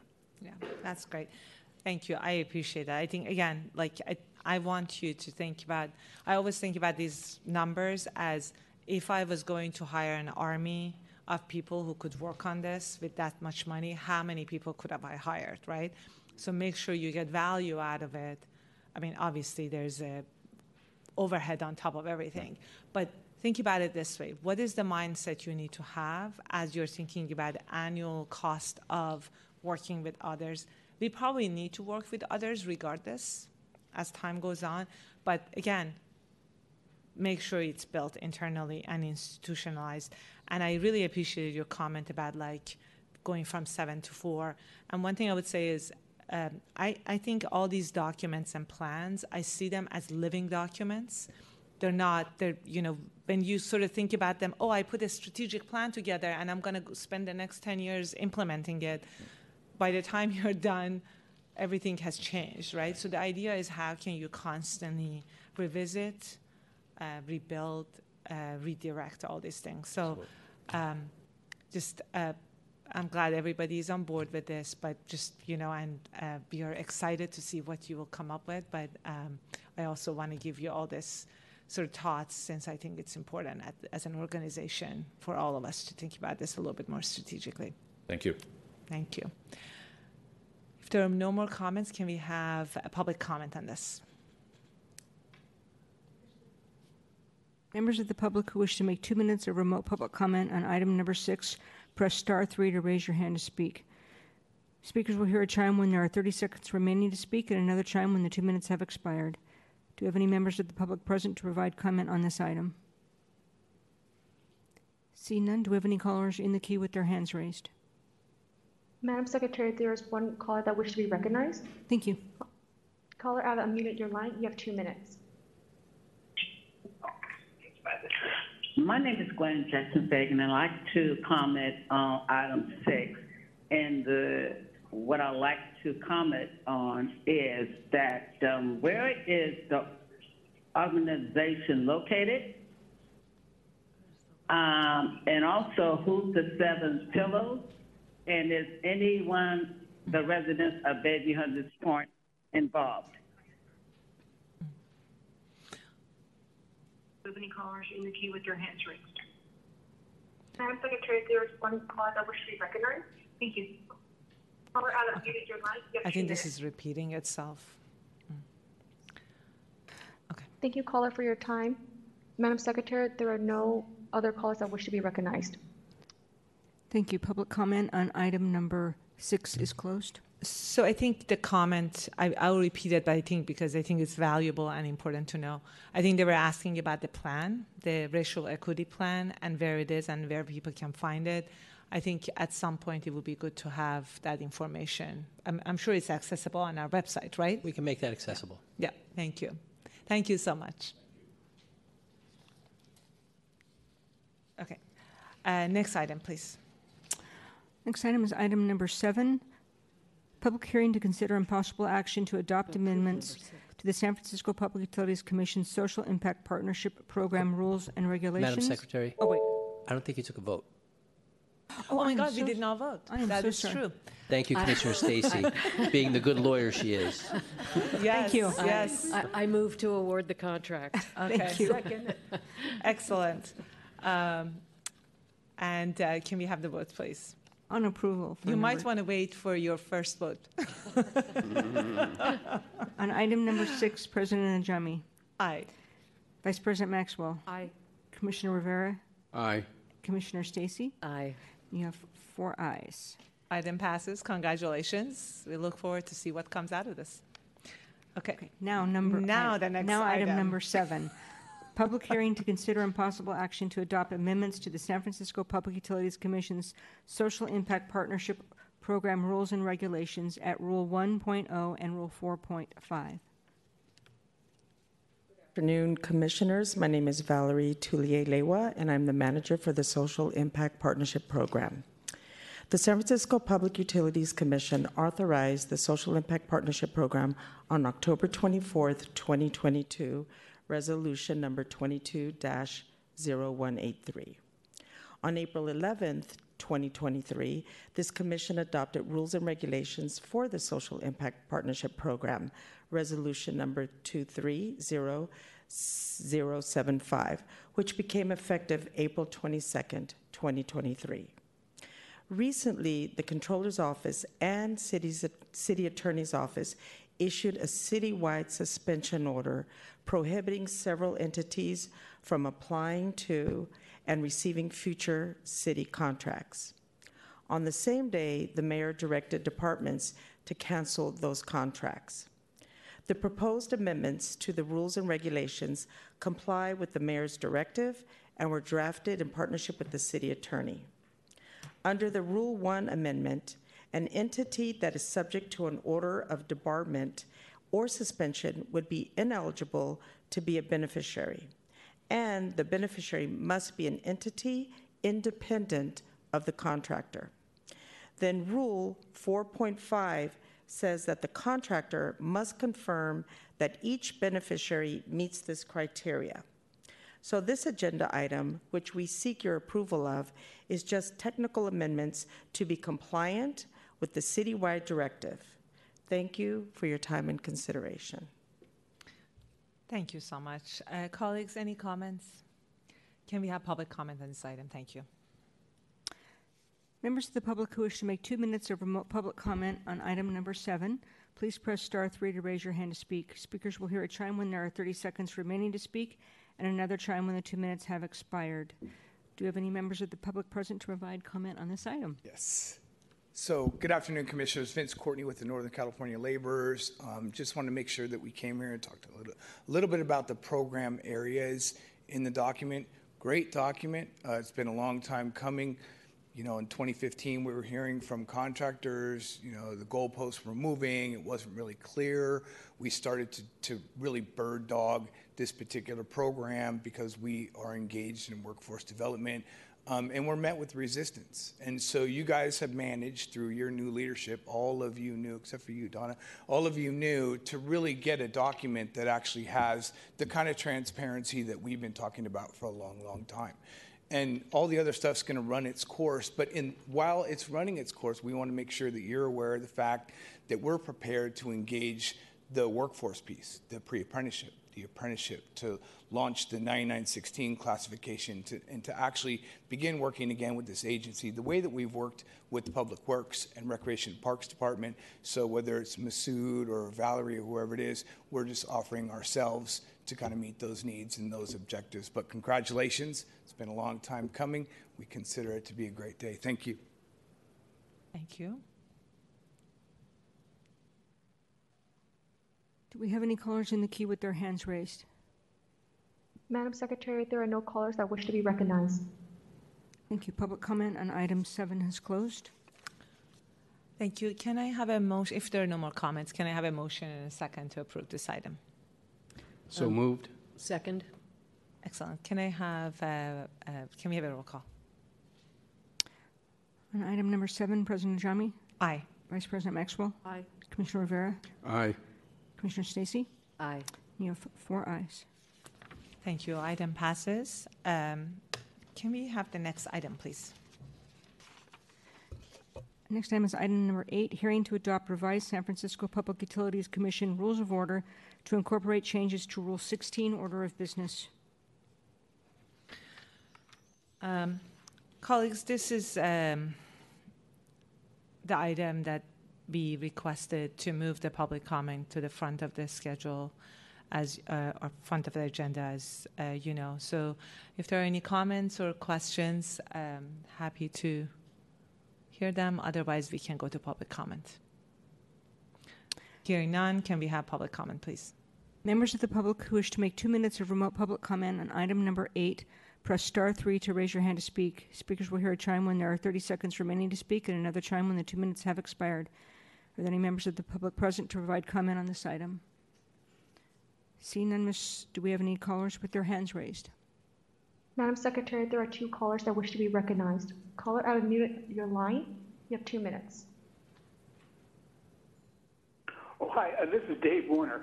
Just would say hooray and thank you so much. Peter Dreckmeyer, we worked out a system where he was going to tell me when you got to public comment, and it is just so much nicer doing this. So just want to say thank you so much. That's it.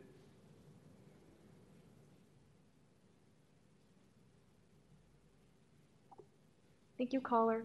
Caller, I've unmuted your line. You have 2 minutes. Hello again, Peter Dreckmeyer, Policy Director, Tuolumne River Trust. I want to thank President Ajami for bringing this issue forward, and I hope the rest of you will support it. In my opinion, moving general public comment to the end of the meeting was a way to punish the public, and I do not think that was the intention of the Commission, nor do I think the idea came from the Commission. But this did result from the 7th and final workshop. 2 years of workshops culminated last August with a workshop on the design drought. We presented our case. We cited from the long-term vulnerability assessment. We felt staff did not have an adequate response to justify the design drought, and the Commission just moved on. So we spent 2 years trying to get the facts out there so a decision could be made, and it wasn't made. And a lot of people from the public started calling in for several months.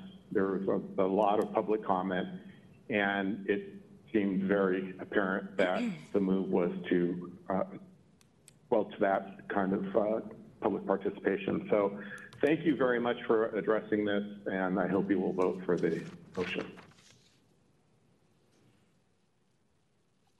Thank you, caller. Madam Secretary, there are no callers that wish to be recognized. Thank you. Public comment on item 8 is closed.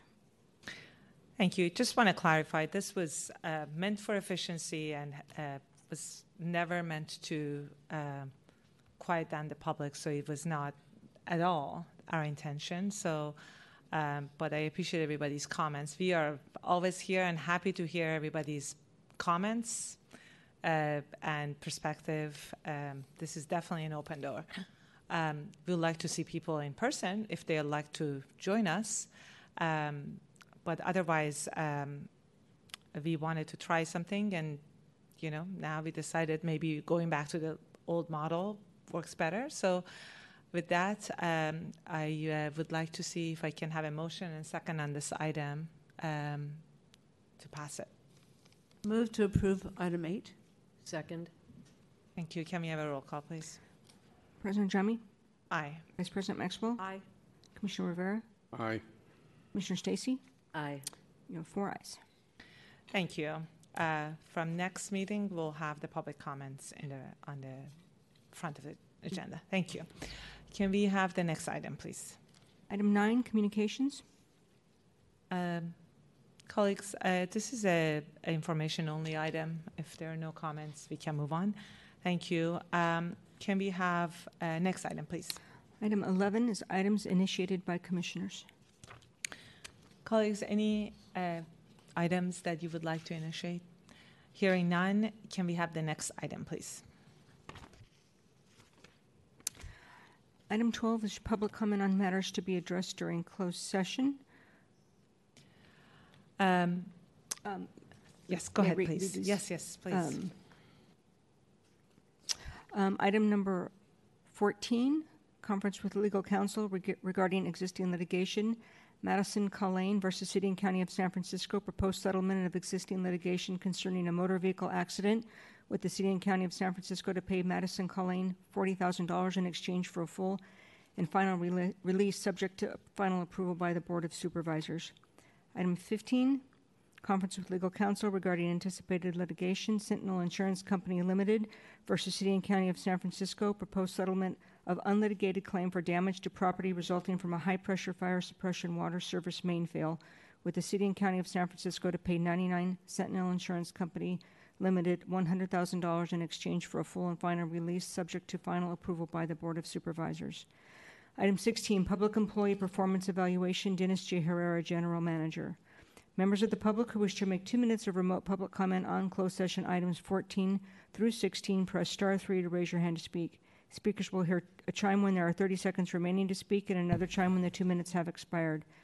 Are there any members of the public present to provide comment on items 14 through 16? Seeing none, Mr. Moderator, do you have any callers with their hands raised? Madam Secretary, before we take public comment on that item, I think we missed something else. We missed general public comment.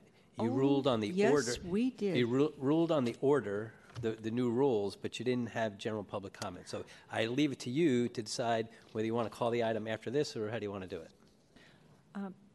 Why don't we do the public comment on this item, and then we do general public comment, and then we do the motion on the closed session. And this is an example of staff not trying to stifle public comment, you see. I do apologize. That was. Let it go. Let it go. That was Just want to make that clear. That was my error. I apologize. So, taking item number 12. We're all human. 12 out of order. Do we have any public comment on closed session? Do we have any callers with their hands raised? Ms. Moderator? Madam Secretary, there are no callers that wish to be recognized. Thank you. Okay. Madam Secretary, could we please have general public comment? Back Item 10. Back. Okay, we are now on item 10, SFG TV. Thank you. And again, my apologies. Item number 10, general public comment. Members of the public who wish to make 2 minutes of remote public comment on matters that are within the Commission's jurisdiction but are not on today's agenda, press star 3 to raise your hand to speak. Speakers will hear a chime when there are 30 seconds remaining to speak and another chime when the 2 minutes have expired. Do we have any members of the public present to provide general public comment? Seeing none, do we have any callers with their hands raised? Madam Secretary, there are 3 callers that wish to be recognized. Caller, I've muted your line. You have 2 minutes. Oh, hi, I'm Dave Warner. Thank you for your service, and thank you to General Manager Herrera. I'd like to highlight a letter you received from me this morning, but likely haven't yet had a chance to review. It notes what happened to San Diego's water rates when they overinvested in alternative water supplies. After making the investment, they saw demand go down by 40%, which combined caused rates to increase from $600 per acre foot to almost $2,200 per acre foot. We had a very similar experience with our WISIP investment, except that our WISIP investment was necessary to maintain existing supplies. However, our demand dropped 27% after making the investment decision, and we've also seen our rates increase from about $600 per acre foot to over $2,200 per acre foot. The trouble is, now we're contemplating investment in alternative water supplies, perhaps 81 MGD or more. But it's not clear that demand won't continue to decline, which combined would cause another exceptional jump in rates. We already have the highest water rates of any major agency in California. The LTVA took a look at the rates and the investment issue, and in one place mentioned water rates could go as high as $35 per CCF, which translates to $15,000 per acre foot. I don't understand how they reached such a high number, but I also don't think it's hard to see our water rates doubling again if we overinvest in alternative water supplies. Please keep the San Diego situation in mind, with the fact that it would be hard on everyone if we saw another doubling or more of our water rates. Not to be a broken record, but it's foolishness not to do a risk analysis on various design draw scenarios, particularly when a modest adjustment to the current scenario would substantially reduce our need for alternative water supplies. The LTVA and other analyses have at least hinted that there may be a good opportunity here. Doing such an analysis would be orders of magnitude cheaper than the equivalent investment in alternative water supplies. Thank you. Thank you, caller. Caller, I have unmuted your line. You have 2 minutes. Thank you, Peter Dreckmeyer, Tuolumne River Trust. I wanted to comment on slide 9 from the water conditions update. I don't expect you to have it in front of you, but you might just make a note to take a look at slide 9. This is water available to the city. And what you see is the red line at the bottom. It's the cutoff in water rights between the irrigation districts and the SFPUC, which is 2,400 cubic feet per second of runoff belongs to the irrigation districts for most of the year. But then there's what staff calls the top hat, which is 2 months between mid-April and mid-June, where that cutoff goes to 4,000. And this last year, a 3-week shift with that blue line moving to the left wouldn't have had any impact because there was so much water. It was all above 4,000. But when we had the workshop on the LTVA, the vulnerability assessment, we asked staff about how would earlier runoff as projected impact the water available to the city. And they said, well, it wouldn't really. And what we looked at it further, and in wet years, the SFPUC loses water to the irrigation district. In dry years, the SFPUC picks up water. And in wet years, it doesn't matter whose water is spilling over the dam. In dry years is what really matters. And we calculated that if the design drought were to occur with 3-week earlier runoff, the SFPUC would pick up more than a year's worth of water. That's something to consider when you're talking about the alternative water supply investment. And we presented our information to staff. They ignored it. We asked the commission, just ask this question, are our figures correct?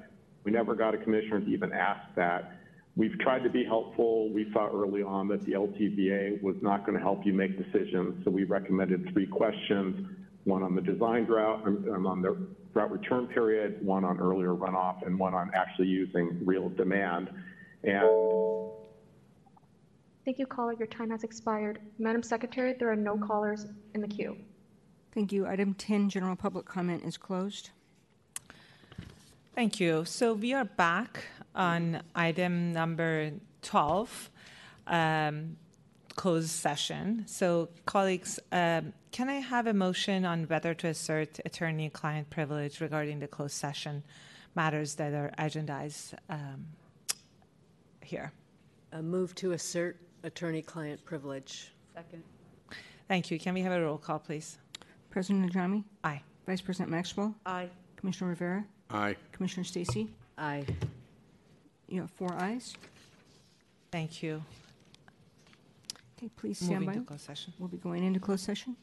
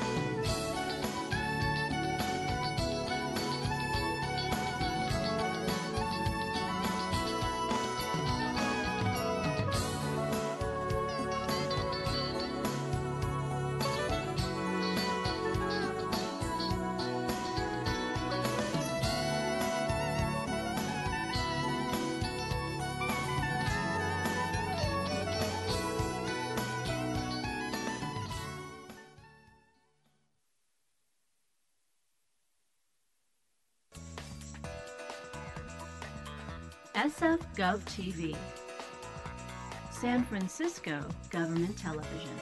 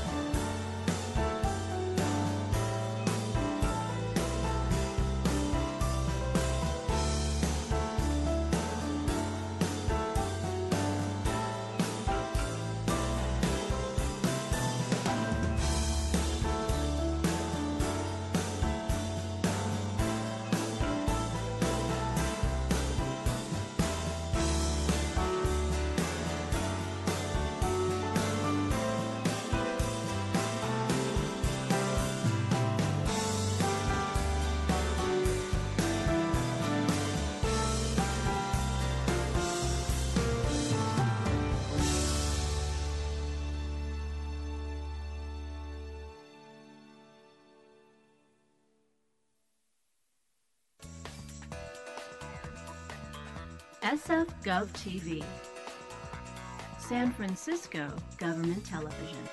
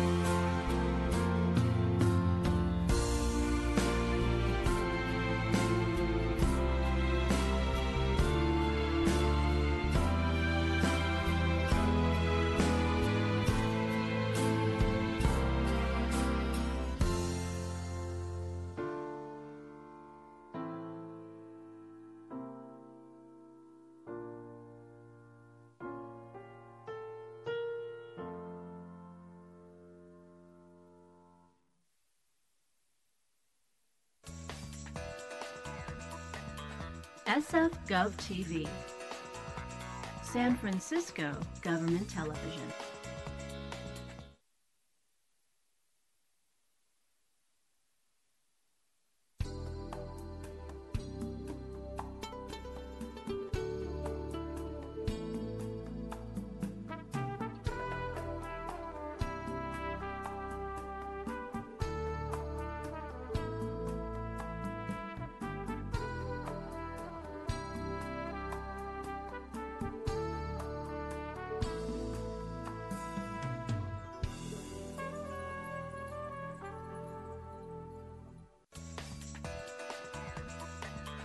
SF Gov TV, San Francisco Government Television.